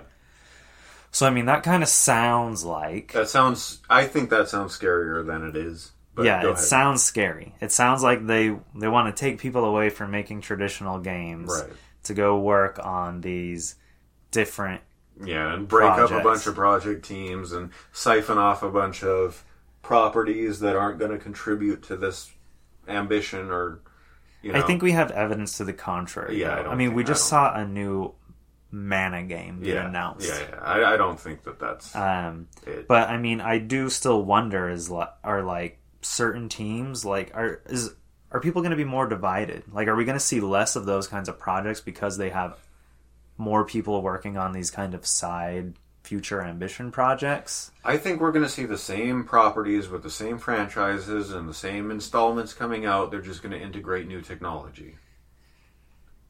Oh, man. That's what I think. Yeah. Like, that's, I think, the direction. I mean, NFTs... Yeah, you don't like them. Well, no. I'm not here to talk about whether I like them or not. I'm just talking about how they're sort of... Some people are looking at them as sort of like a future version of a microtransaction, right? Yeah, I think that's just... There's a lot to learn there, I feel like, in that conclusion. Like, it's not the same thing. It's not the same thing as a loot box. Like, that's not... No, but it's like you're buying an in-game item, right? Yeah. So then it's also like, well, okay, now there's the potential for you to sell that in-game item maybe to other players. Yeah. There's the potential for you to maybe... hypothetical potential for you to carry that item over into a different game, maybe. Right. Sure. Like, that's where some people are kind of looking at the application of blockchain technology. Now, for me, I wonder why do they have to do that with the blockchain? Like, why isn't that something they just can't do with a Square Enix account? Well, because the blockchain adds a token to it that makes it a unique, non-fungible item, digital good. Right. So everybody has the same visually it looks like the same Moogle helmet. Right. But yours is, has a special serial code, essentially. So this is...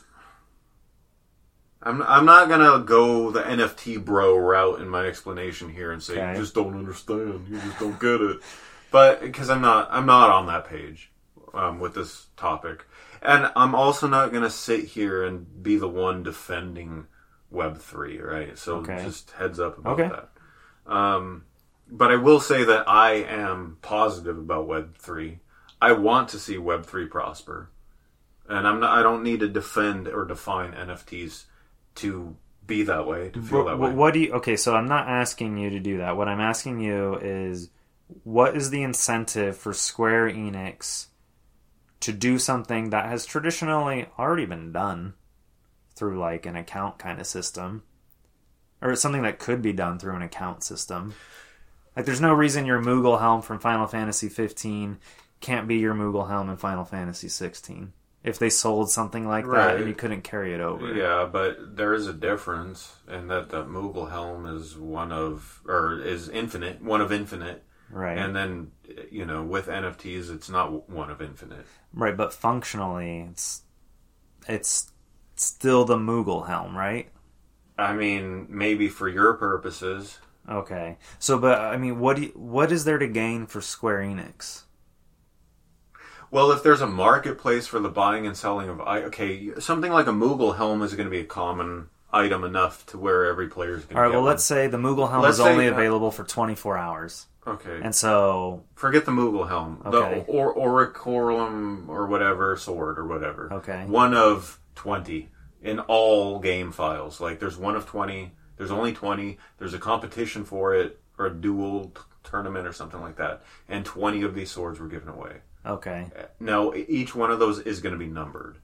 And if there's a marketplace, if there's like a bazaar or something in the game, that I'm making stuff up, okay? Okay, I see. Okay, so you're saying like Square Enix, players could sell their things at this bazaar, and Square Enix would take a cut. Right. Sword as sells, any platform would. This sword, you're right, any seller would. This sword will then go, let's say it sells for $50,000. Sure. In Bitcoin or Ethereum, it would be Ethereum. Whatever. Why is that a positive thing, though, for gamers? I mean, it's positive for the guy who won it and sold it, I guess. Right, yeah. That's why. There's an opportunity. There's an opportunity for people who want to be ambitious, which gamers usually do. I mean, there's competitive gamers, sure. Yeah. I mean, like, we've seen... I like what this does for the completionist or collectionist gamer type. But that's you. That is me. So, I feel that... Okay, and now we're adding in sort of an online-only component to games, too?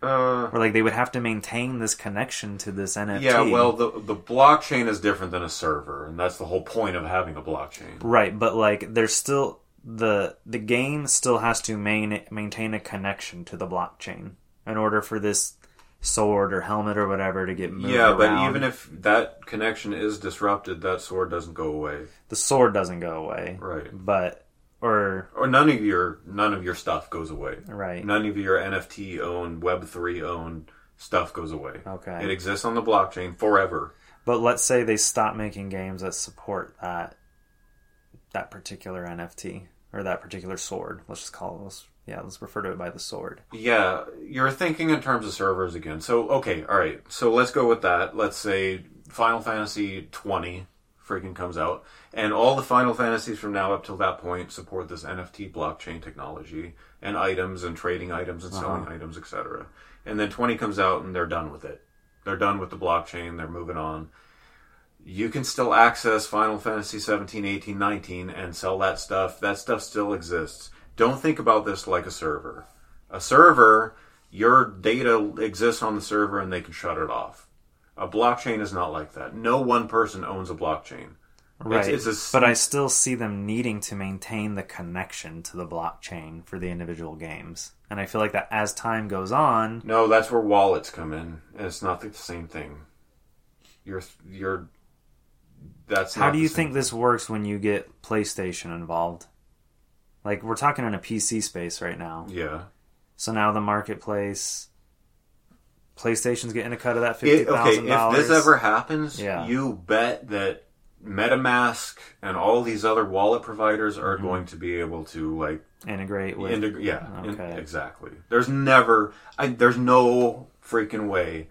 It's just going to be access in the game, and that's it. Okay. You should be able to send this stuff to your wallets. People would demand that to the point where the game wouldn't succeed if they didn't provide that. There's no way. I mean, I've played MMOs and games where there are, like, auction houses and you can sell your items and things like that, to other players. Right. And, Diablo 3 famously, I mean, it wasn't on the blockchain, but they had a brief, for like the first year of the game's existence, they had a real money auction house where you could sell items you found on an auction house and people could pay real money for them. Right. And it went famously bad for them. Sure. And they got rid of it. They took it out of the game.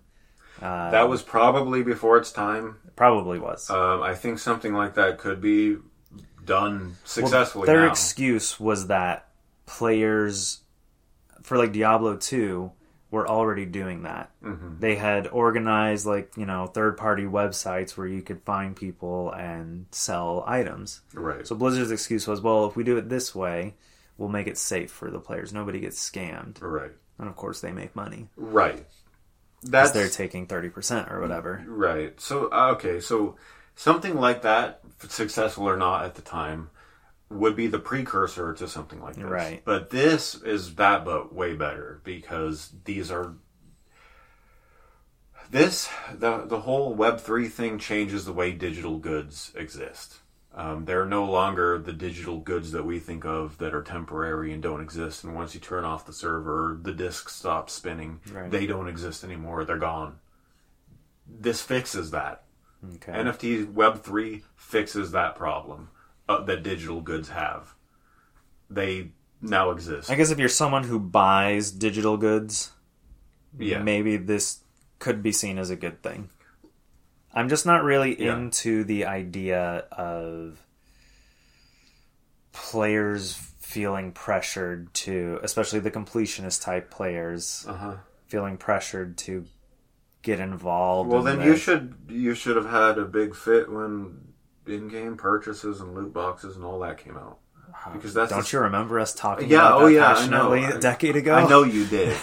But I'm just saying that this is not anything new in that regard. It's very new. The technology is extremely new and extremely I don't want to call it revolutionary. I'm not religious about it. Right. I mean, like, so the thing with like an in-game purchase, right? It's like it's capped at a price. Yes. But when you start mixing in NFTs, then the price can be whatever the market will pay. Yeah, in an auction type of atmosphere or environment, yes. Yeah, it could become stupid. It could become millions of dollars for a single digital good. That could technically happen. I mean, even like I have a hard time when any game, like let's say a $60 game comes out, right? Yeah. And they're asking $50 for an outfit for your character. That makes me groan and like just like.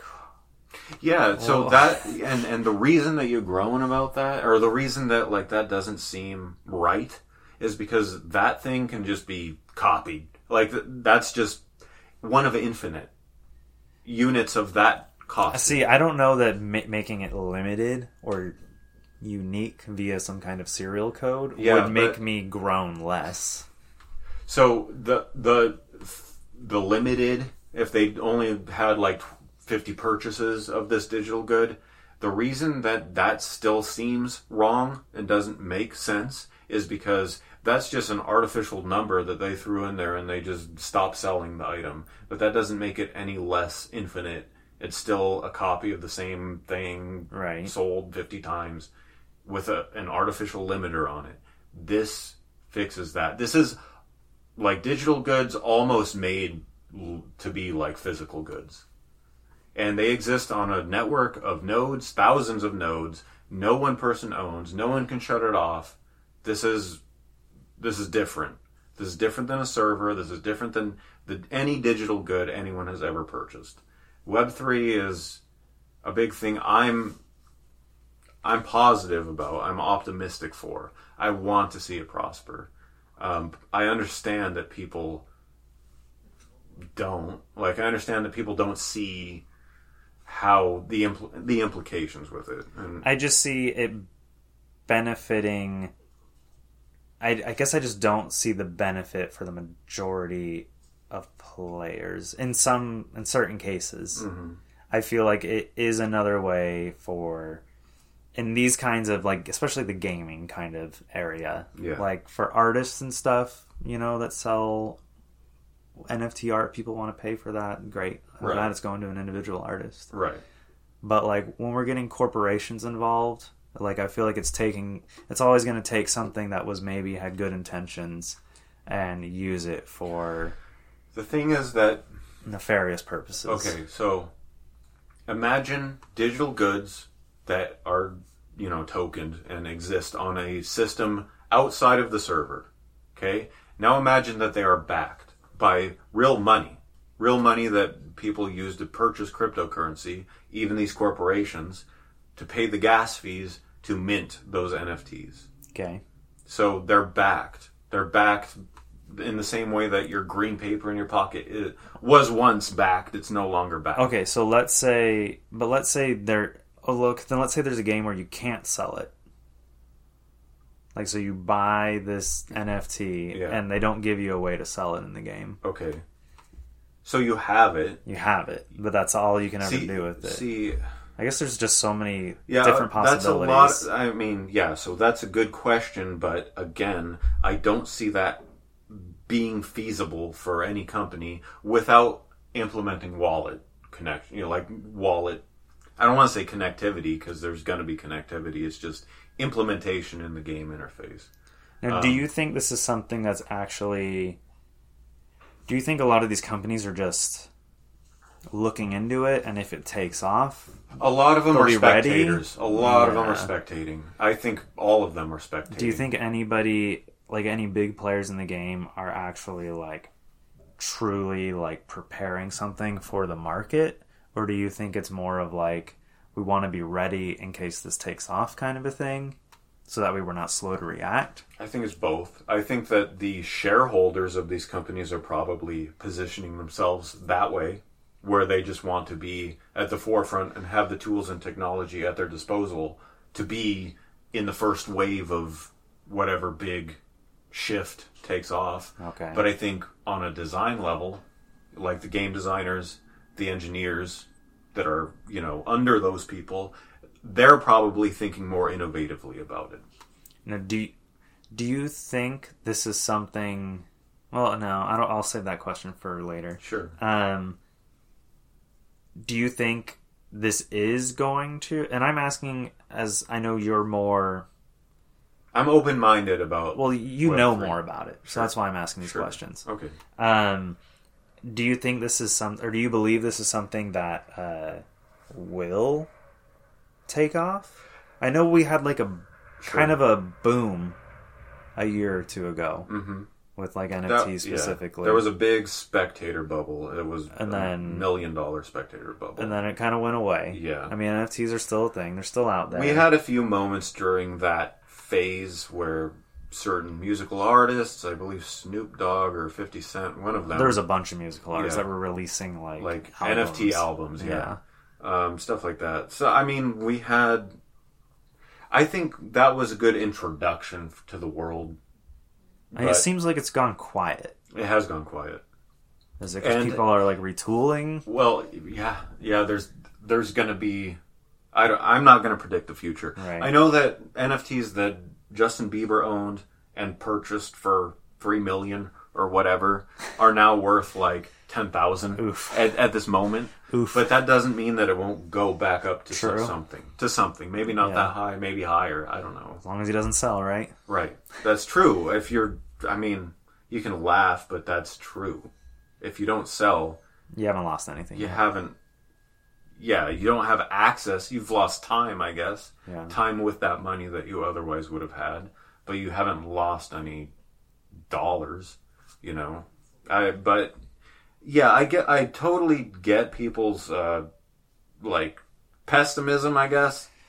Yeah, for me, it's just the integration with games that, because I don't think that any developer or corporations thinking about it from the angle of like, oh, we're thinking about the players with this. Yeah, well, that's the case with anything. They're not thinking, when they make the games themselves, are they really thinking about the player? I mean, the game designer might. Yeah, I think there's like a marketing aspect of it where it's like, we have to sell this game in order to, like, artists want to continue to make games, right? Right. In order to do that, they have to sell so many copies. Yes. So there's a certain amount of give and take that has to happen. They have to make a game. Maybe they're not making the game 100% that they would have wanted to make, right? Yeah. So maybe they had to make it to appeal to the market. I mean, even Square Enix and Final Fantasy and the big franchises, they cut systems from the design. Sure. Yeah, I mean, dude, either time, budget, like so many reasons why things get cut from games. Yeah. They've spent enough. The game needs to launch, I think the integration of Web3 into games, if it happens, will also have that same element of give and take. There will be, the potential of making money and the prospect of making a lot of money. And I think there will be, here's something cool and new we can do that players will enjoy. I mean, I could see there being games that are designed around it from the ground up, potentially being interesting and innovative and cool. I just think there's got to be a way to do it where it doesn't involve people spending thousands of dollars. My best example of how Web3, and this is my own personal thing, my best example of how Web3 would work best, like hands down, is a game like No Man's Sky.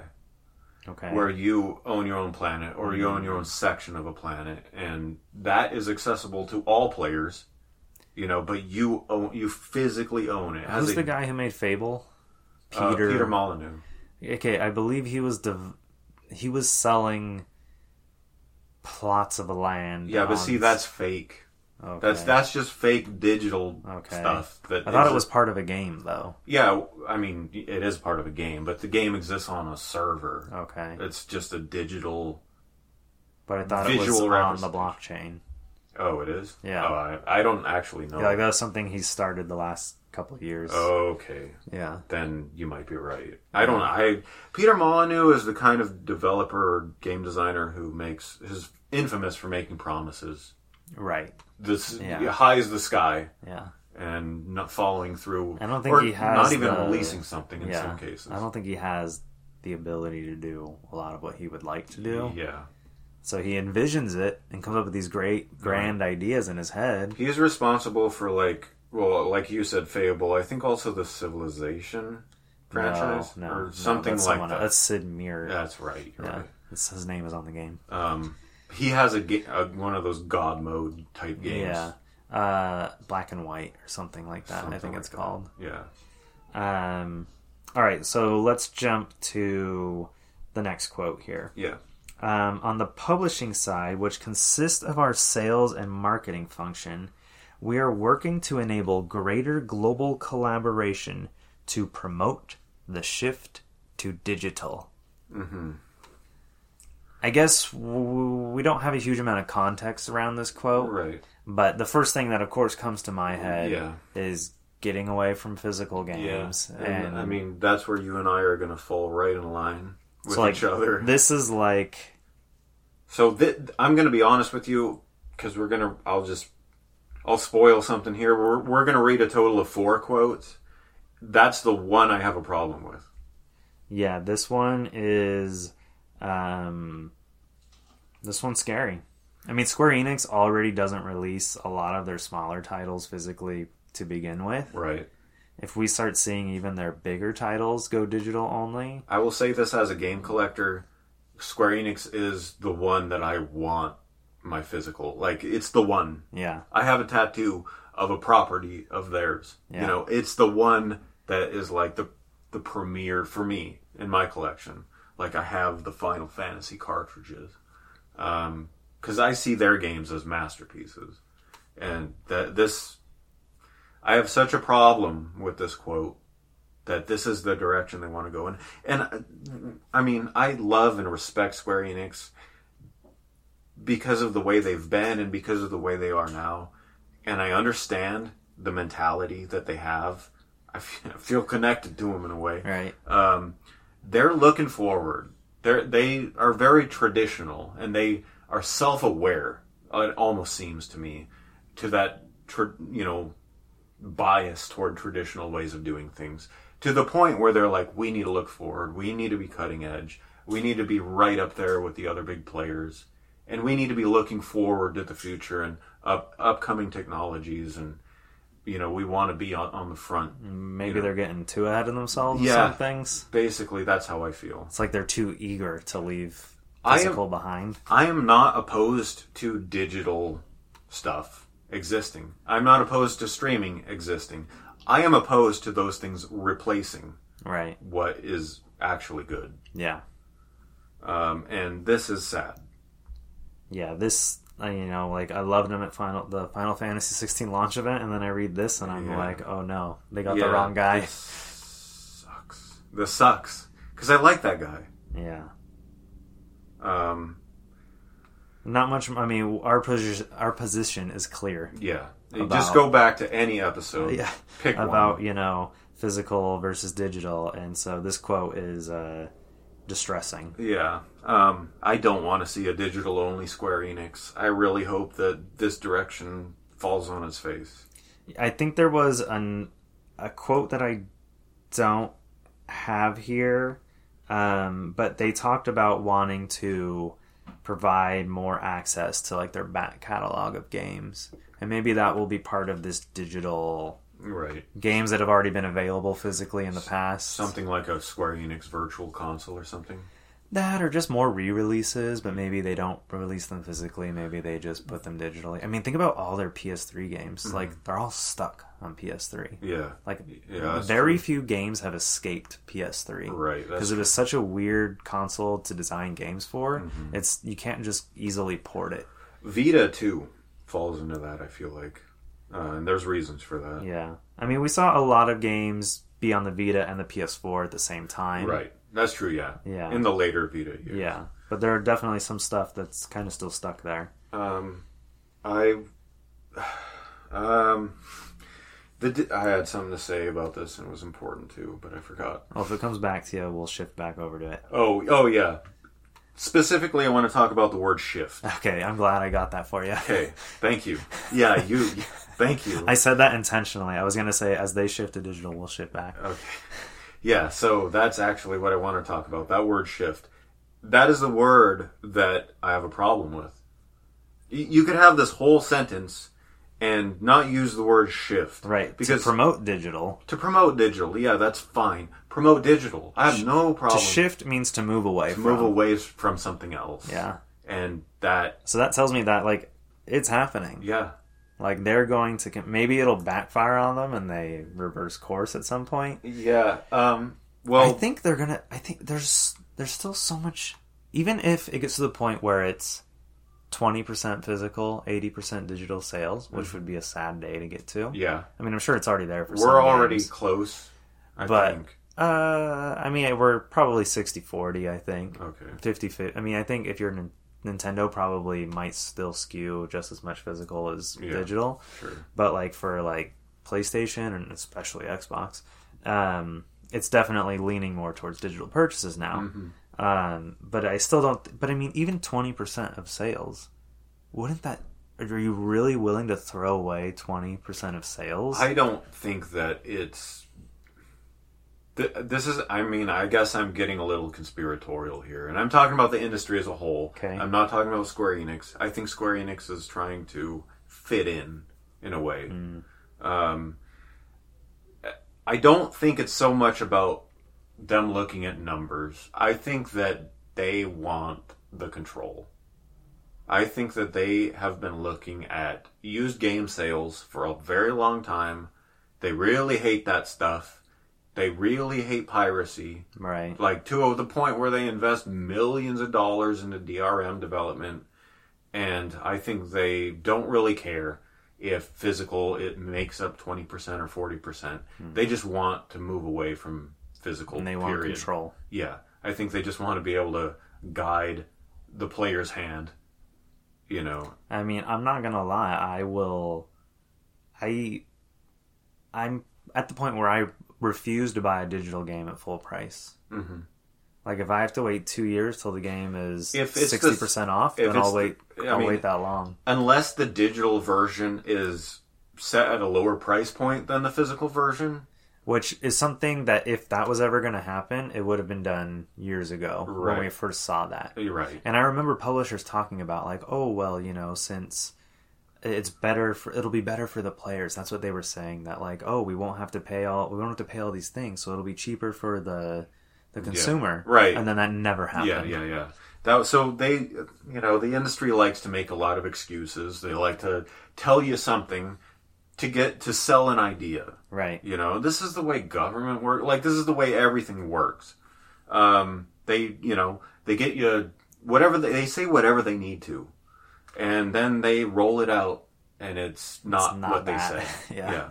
And, you know, I think in the case of, like, limited run games, you'll spend $35 on a physical version, but the game itself is $12, you know, digital. Right. Or, you know what I find happens a lot? When a game goes up for sale physically at limited run, usually it's a game that's already been on the market. Right. At that same exact time, the game is always seemingly steeply discounted on, like, digital storefronts where it's like 60% off, 80% off. Yeah. So it's like I could spend $35 on the physical game, or it's $2.99 on the PlayStation Store or whatever. So it's like you almost feel stupid buying the physical game. Right. And if you don't care, like, we care. Right. There's no way you're going to convince me. You can make the digital version free. I'll download it if it's free, but I'm going to buy the physical one. I mean, yeah, for, like, if it's something I want to support, something I want to have, I mean, I could see myself as like, well, I'll just buy both. Right. You know, I'll buy the physical. Right. You know, have it sealed, you know, nice part of my collection, and then I have access to the digital game that I can, you know. A game has to be exclusively digital for me to buy digital. Right. And the thing is, nowadays, you never know. Right. Like, if it seemingly at some point, every decent digital-only game gets a physical release. Right. There are still exceptions from time to time. I mean, the biggest, I guess, example / regret on my part is not buying Sonic 4, like Sega's Sonic 4, the crappy one. Yeah. I should have that. I should have had that. That was digital only, right? It was digital only, and it's gone forever. Oh, they don't sell it on... I don't think so. Oh, I own it on PS3. Oh, you do? Yeah. Okay, good for you. Yeah. Because that's a piece of history that I don't have, and it's gone. That was delisted. Yeah. Wow. I mean, it kind of makes sense. Yeah. I mean, yeah, it makes sense it's not around. It's not a great game. No, but it didn't look good for Sonic. It's something that I wish I had. Yeah. I remember being excited for that. Yeah. And then the first level was wonderful, and then everything after that was garbage. I wouldn't call it wonderful. The state machine itself of Sonic, and the controls sucked. It was sluggish. It didn't feel like Sonic. But I mean, like, just zipping through the stage. The graphics looked decent. For a 3D, 2D Sonic game, that was pretty good. Yeah.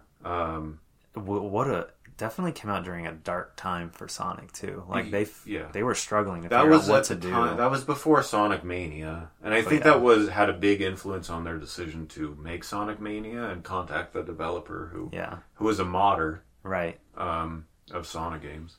But anyways, we're getting too off topic. All right, so these next two quotes we have are both about AI, but I'm going to read one at a time. We'll briefly touch on the first one, then we'll touch on the second one, then we can maybe talk about it as a whole, and then we're going to have to wrap up this episode. That's fine. But let's start with the first one. We also intend to be aggressive in applying AI and other cutting-edge technologies to both our content development and our publishing functions. In the short term, our goal will be to enhance our development productivity and achieve greater sophistication in our marketing efforts. In the longer term, we hope to leverage those technologies to create new forms of content for consumers, as we believe that technological innovation represents business opportunities. All right, I'm going to read the second one real quick. It's related enough. I believe that generative AI has the potential not only to reshape what we create, but also to fundamentally change the processes by which we create, including programming. Mm-hmm. So I think Takeshi Kiryu is a smart guy. I think he's a really intelligent guy. He's young. Yeah. And so he feels a lot less beholden to old traditions than past CEOs. Not just of Square Enix, but other... I bet you he's got more pressure on him than, like, any Square Enix CEO before him. Why do you think that? I think Square Enix is just kind of in a unique transitional period. I think they got someone young because they wanted someone with young ideas, but I'm sure he's still beholden to a bunch of older people. Oh, no doubt. Well, they're public. I think they are. Maybe I'm wrong. Yeah, I think you're right. Yeah. Okay.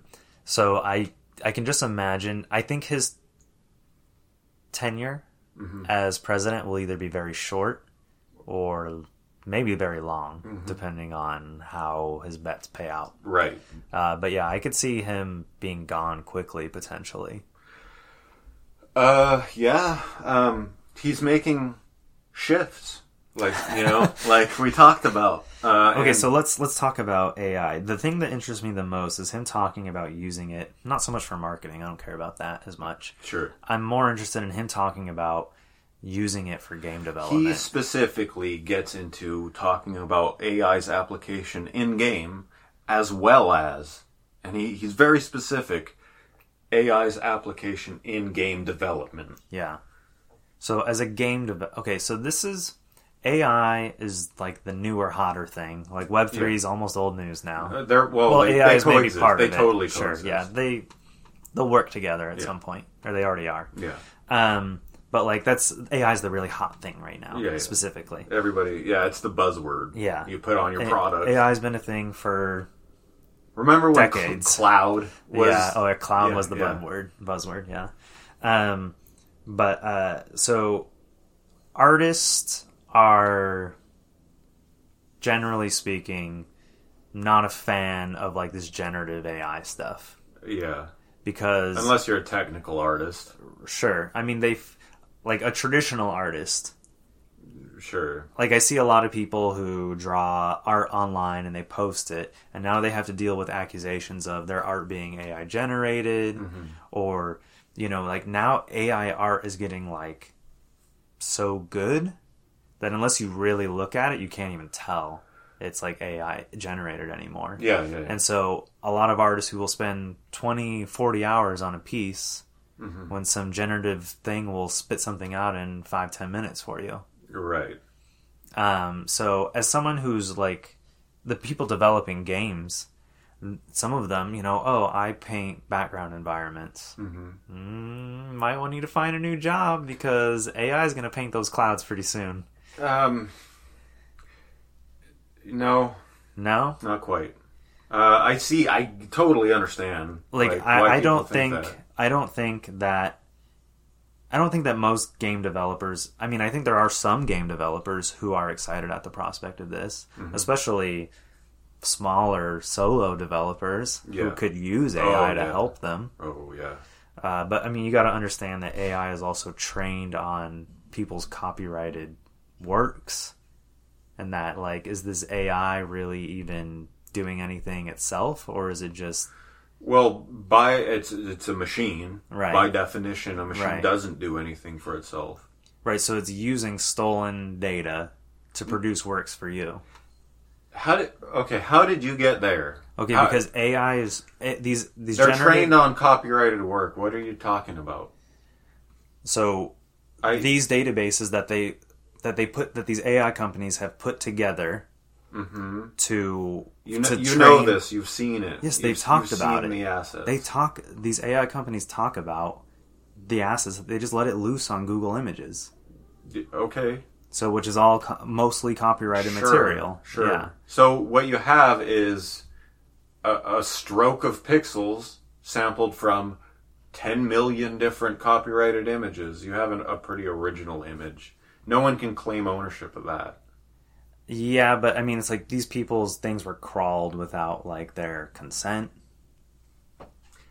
You know what? I mean, I don't know what... There's nothing to be done about it. It's already been done. I'm going to say this, and this is going to sound cold of me and all that. That's fine. It's fact. The people who ran the telegraph hated the telephone when that started coming out. They probably felt the same way that a lot of these people do about AI. I mean, last year we're talking about thousands of people losing their jobs. AI is going to cause thousands of people lose their jobs in the games industry, don't you think? Yeah. I mean, natural selection is brutal. I guess, but I see it impacting artists probably more than anyone. Like programmers, not as much, I don't think. Yeah. Programmers would have an edge. Yeah. But like the art people are, I think, the most vulnerable. So here is what I think, because you talked about background artists, and I said probably not. People painting rocks and stuff. So, nobody is painting just rocks. That position doesn't exist. Right. I know there's not the rock guy. Yeah, but like, if we're going to get this specific, like, it has to be real. So, the person who paints backgrounds, no AI can just, a developer, a publisher cannot just take an AI and have it just write its backgrounds forever. You can't, that's not going to I know, someone has to... Yeah, someone needs to stay on top of new art style development, art direction, background art direction, painting new, training it to make the new... Like, if you're running the same AI for your next game with the same samples and assets and it hasn't learned anything new, that's already, like, one is too much, in my opinion, I think. Well, I mean, we're seeing these AI companies come up, and I'm sure they're going to continue to update their model. Right, but they're going to need their artists still. They might need less artists, you could argue. Yeah, I think significantly less. Sure. I think you're going to almost have, like, you know, you might have a team of 10 now, and it might wind up being 3. Yeah. You know? Like I say, natural selection is brutal. Yeah. And that's not me being like... Yay AI. So, I mean, okay, this is a little off topic, but like, the whole idea is, like, in a utopian world, right? Like, man is free to create art, music, whatever. Yes. And, like, machines do all the work, do all the hard labor, right? In a utopian society. Yeah, but there's no definition. You're not playing any what's hard work? How do you define hard work? What is like that? Manual labor. Okay. Yeah, sure. So you want to limit machines to just manual labor? Then goodbye computer. No. That's not what I'm saying. What I'm saying is that like things that like are 9 to 5s. Yeah, sure. Like those go away and are just done by machine. Okay. And then man is now free to create. Just be creative. Right. And enjoy creations. So you want to see machines pack your Amazon packages, and then man does, like, all the stuff that's intellectual. Essentially, yeah. Sorry. Like, No. I'm not saying that's what I want to see. I'm just saying that's what a utopian... something that's not achievable. Mm-hmm. A utopian society. Sure. Where it's just like... Yeah, so you want men just writing books and making films and, like, doing all this... In an ideal world. Right, okay. Wouldn't that be nice? You'd just be free to work on your creative pursuits?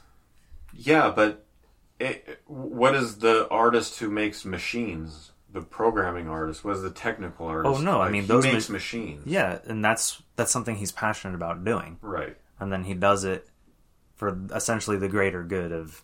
humanity. Right, but he makes his machines to sample works and then combine those samples and things get more intellectual and do math. Right. Better than humans. I'm just saying, like, if we start discouraging people becoming artists because machines do it all for them. We have machines because there is art. Right. But what I'm saying is now we're getting to the point where it's like the reverse, where it's like the machines are going to do the art now and you don't need to do it anymore. You can go to McDonald's. Yeah, but okay. So there's a shift right? So let's say AI is coming in for the kill, right? There's going to be massive layoffs where hundreds of thousands, millions like of affecting creatives specifically. Sure, yeah. What's going to happen is there's going to be a correction after that. Okay. People are going to just come up with the next phase. Could you see the correction being that people reject AI created works? And that they want to, almost like how people don't want to support like mass manufactured stuff now. They want to support like artisan handcrafted stuff. Right. So there will be some of that. Yeah. Definitely. How much, I don't know, but I think a lot. Yeah. People are going handmade stuff. The word handmade, something that is handmade, is going to have a much higher value. Yeah. Going forward. It implies that. Yeah. Aside from that, though, I don't think AI is patently the superior. It's what's going to happen. Okay. If we have a machine that can make a person on the screen with full voice and full motion capture and do everything an actor does, that's going to take over. I'm sorry. Like, that's just, there's no way it's not. You're going to have legislation blocking it and all this other stuff. That's all going to just expire. It's going to take over. It's too powerful. There's going to be a shift. There's going to be a correction. People who are creative and artistic are going to come back around and learn the AI and then improve on that and then make themselves more powerful again. Like, this is what telephones went through. So, okay, you're seeing it as more of like, instead of like doing the actual creative work, you become more of someone who is good at inputting prompts for the AI. Like, that's the person you're going to be looking for? Prompts? So, like, people prompt AI to generate something. Right. So you need someone to be good at writing those prompts for the AI. Sure, I guess. I mean, like, AI, you can argue games on the NES, enemy patterns, etc., enemy behaviors is AI. That is AI. Right.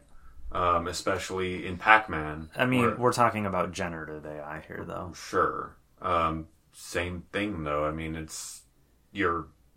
all generative AI is AI that's taking data or taking readings, input, and putting it into a table or a list or something and storing it. That's all that is. I understand that, like, the Pac-Man ghost enemy was creating a certain direction that they walked, you know? Right. But, like, I mean, that wasn't really affecting people's jobs or bottom lines at that time. Okay, you're making a lot of leaps here. What I'm talking about is the stuff that's going to have a lot of people in the games industry lose their jobs. Yeah.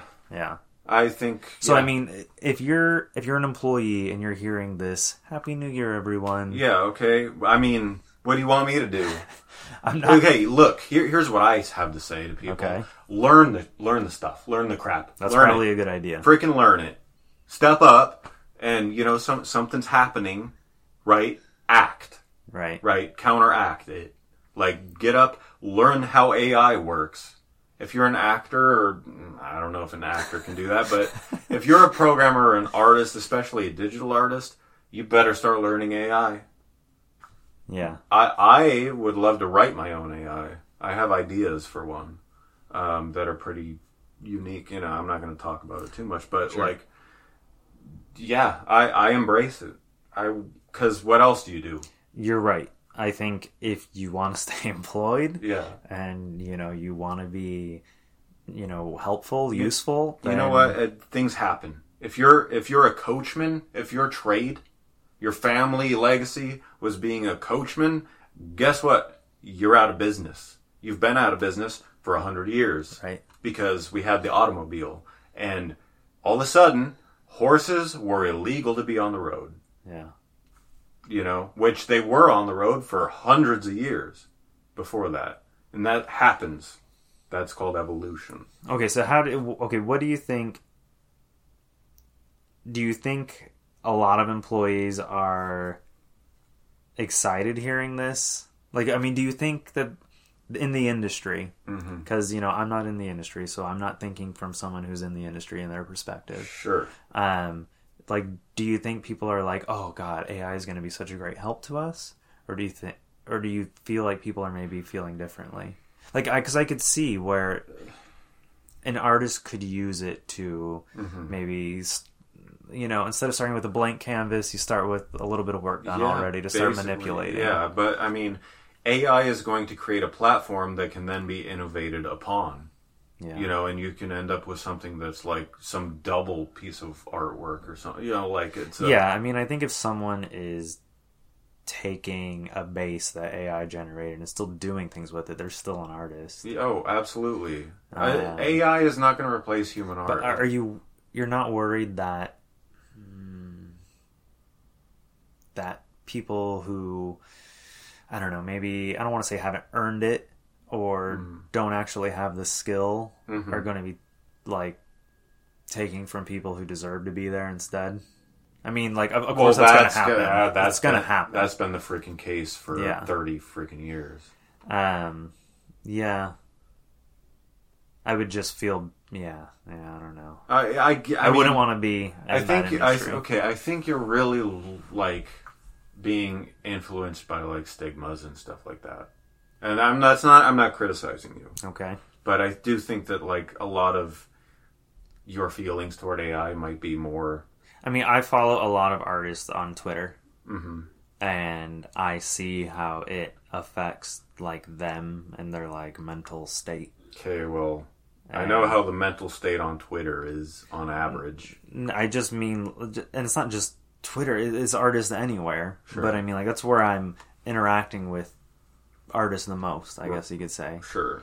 And it's just, I mean, AI is not big enough of a standard right now to be threatening them. I mean, no. Short term. No, I mean, not people who are actually, like... I mean, I don't know. I've seen AI generate some, like, incredible illustrations. Yeah. And then, like, people will look at them and they're like, well, they have, like, 7 fingers, and, like, weird stuff like that. Yeah. It doesn't do well in video, I've noticed. Oh, yeah, videos. It has a ways to go. Yeah. But, I mean, when it comes to, give me design a character that looks like this, and then it'll spit out some incredible image, right? Yeah. Especially if you have it do it in like an illustrative kind of style, right? Yeah. Yeah, and you know what? Hey, well, I'm a character designer now. Yeah, sure, okay, yeah. But here's the thing: that's here to help. That's here to help artists. Yeah, potentially. And the people who can't do anything are going to now be able to, quote unquote, do something with it. But if you're an artist, your specialty is creativity and innovation. And if you can't do that, if you can't do creativity and innovation and figure out a creative way to make this a good thing for you, then I question. Maybe you're talented, maybe you have a lot of skill, but you need creativity. You need innovation. You need to be able to take AI and what AI can do and say, okay, I'm going to use that to do this, and then here's what I'm going to do with that. Yeah. So, aside from the art aspect, he talks about programming. Yeah. So, I know that's maybe even more... I've heard about, like, AI, like, you can literally say, hey, give me a script that does this. Yeah. And it'll spit it out for you. Imagine what I can do. If I can just tell an AI, model me a building. Right. Model me a fortress. Right. No, yeah, and I can see this being incredibly helpful for, like, indie devs. Yeah. But that same, like, that's a formula. And that can apply to a big company, too. Yeah. It's just humans need to adapt to it. Yeah. And people who question the unknown and get uncomfortable about the unknown haven't. So, like, I mean, do you... Yeah, I foresee... it'll be interesting to see, like, the public... When, like, okay, this is the first Final Fantasy with a lot of AI assistance. Sure. So this is the first Final Fantasy game where a lot of things were generated by AI. I mean, text to speech and all that, etc. The vice versa. Yeah, that's AI. We've gone rid of we have no voice actors on this. Yeah, that's AI, but AI. That's been around for a long time, and that is AI. I know it's just not usually used in big production. Like, sure, AI voices have been used in video games before. Mm-hmm. I mean, we're even talking about. I've even heard like people theorize. Imagine an Animal Crossing game where, every NPC every little villager character has its own little AI, and they all you're never hearing something you've already heard before in an Animal Crossing game. Right. Every time you talk to an NPC, yeah. That's crazy. I think that's really interesting. Yeah, that's a crazy concept that every sound that a character NPC makes is going to be unique and never be replicated again. That's a crazy concept. Yeah. AI can be used like that to make true innovation happen. Yeah. And it takes a human. It will always, forever, till the end of time, take a human to put it into that You believe that? That an AI won't ever be able to tell an AI what to do? You may have an AI be able to tell an AI. You may have, parent AI. Because when I write scripts, I have a parent script and then children's scripts. Right. But it takes a human to write those scripts. Right. But, I mean, once it's there, it's there. And I don't want to sound like Skynet, right. Anything like that. It's never going to be that. I mean... You can have the artificial intelligence, you can have AI making decisions, but those decisions were all made by a human long before the AI made them. Right. The human sets the limitations, the human sets the standards and the expectations. Who becomes accountable when an AI makes a decision that maybe wasn't a good decision? The company that owns the AI, a human will be held accountable. Okay. The's no way... You think so? Yeah. You think that's going to happen? Yeah. When, No, they can't just be computer error, sorry. That's not going to fly. Some missile shoots and... Exactly, yeah. So, the company that owned that missile and the AI system is going to be responsible. They can't say, computer error, sorry. That's not going to fly. I mean, we see people...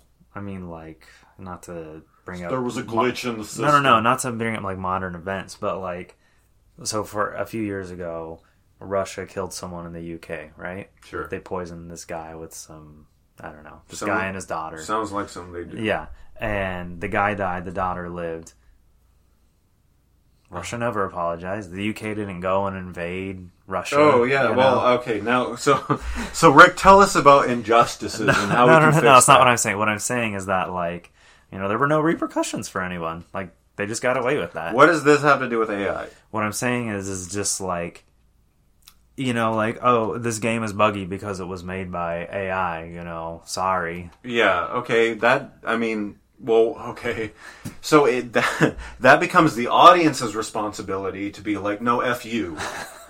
But I mean, I guess, there has to be a lot of you still need the developers, or at least the programmers, right? To okay, the shepherd is going to do whatever the sheep allow him to do, yeah. And sheep just allow shepherds to do whatever. So a lot of times people need to not be sheep. Yeah. So I do wonder if the public will embrace these projects, or when they're done with passion, I think they will, and when they're not done with passion, I think they will get rejected. I think they'll become AI trash, quote unquote, as a concept. Because with the App Store, that was a big revolutionary thing. And then we started seeing a lot of trash. Right. And people knew. Right. So you think people will be able to often tell the difference? Yeah. I think that we will see, this is some cheap AI trash. All right. Now, let's say Square Enix spits out a cheap AI trash Final Fantasy. What... As a fan, how does... I know. I can't see them doing that. Okay, but let's just say it happens. Sure, but at the time, how does it look at the time? Because we can look back at Final Fantasy VII and Final Fantasy VIII and say, that looks like crap. But at the time, that was solid gold. Yeah, you're right. So...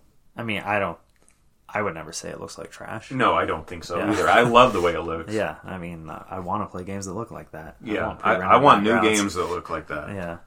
I've been seeing a lot of like PS1-esque survival horror games. Yeah. Like that's like becoming a huge genre. Graphically or just mechanically? Both. Both. Okay. Yeah. That's cool. Like they got the look. Yeah. And they got the the clunky controls that those kinds of games were known for. Anyways, I think we've. So did we talk about this last one here? I guess this one was talking about the generative stuff specifically. Yeah. So I mean, that just makes infinite possibility. That just means infinite to me, as a programmer, as a technical artist, as a fine artist. That just makes generative AI just means infinite possibility. Like you can have every single spawn be brand new, unique, one of a kind, never to be done again. That's a crazy concept. That's crazy. All right, I have one more question for you. So imagine real quick. Okay, go for it. Imagine a random battle system like Final Fantasy, because we're talking about Square Enix.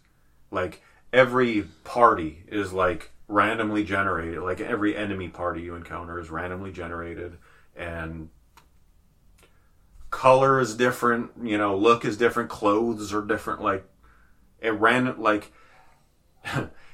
games will not be limited to like a pool of like NPCs anymore. It's literally, and every NPC can be eyes, hair, nose, face, eyebrows, everything done unique from the ground up. That's crazy.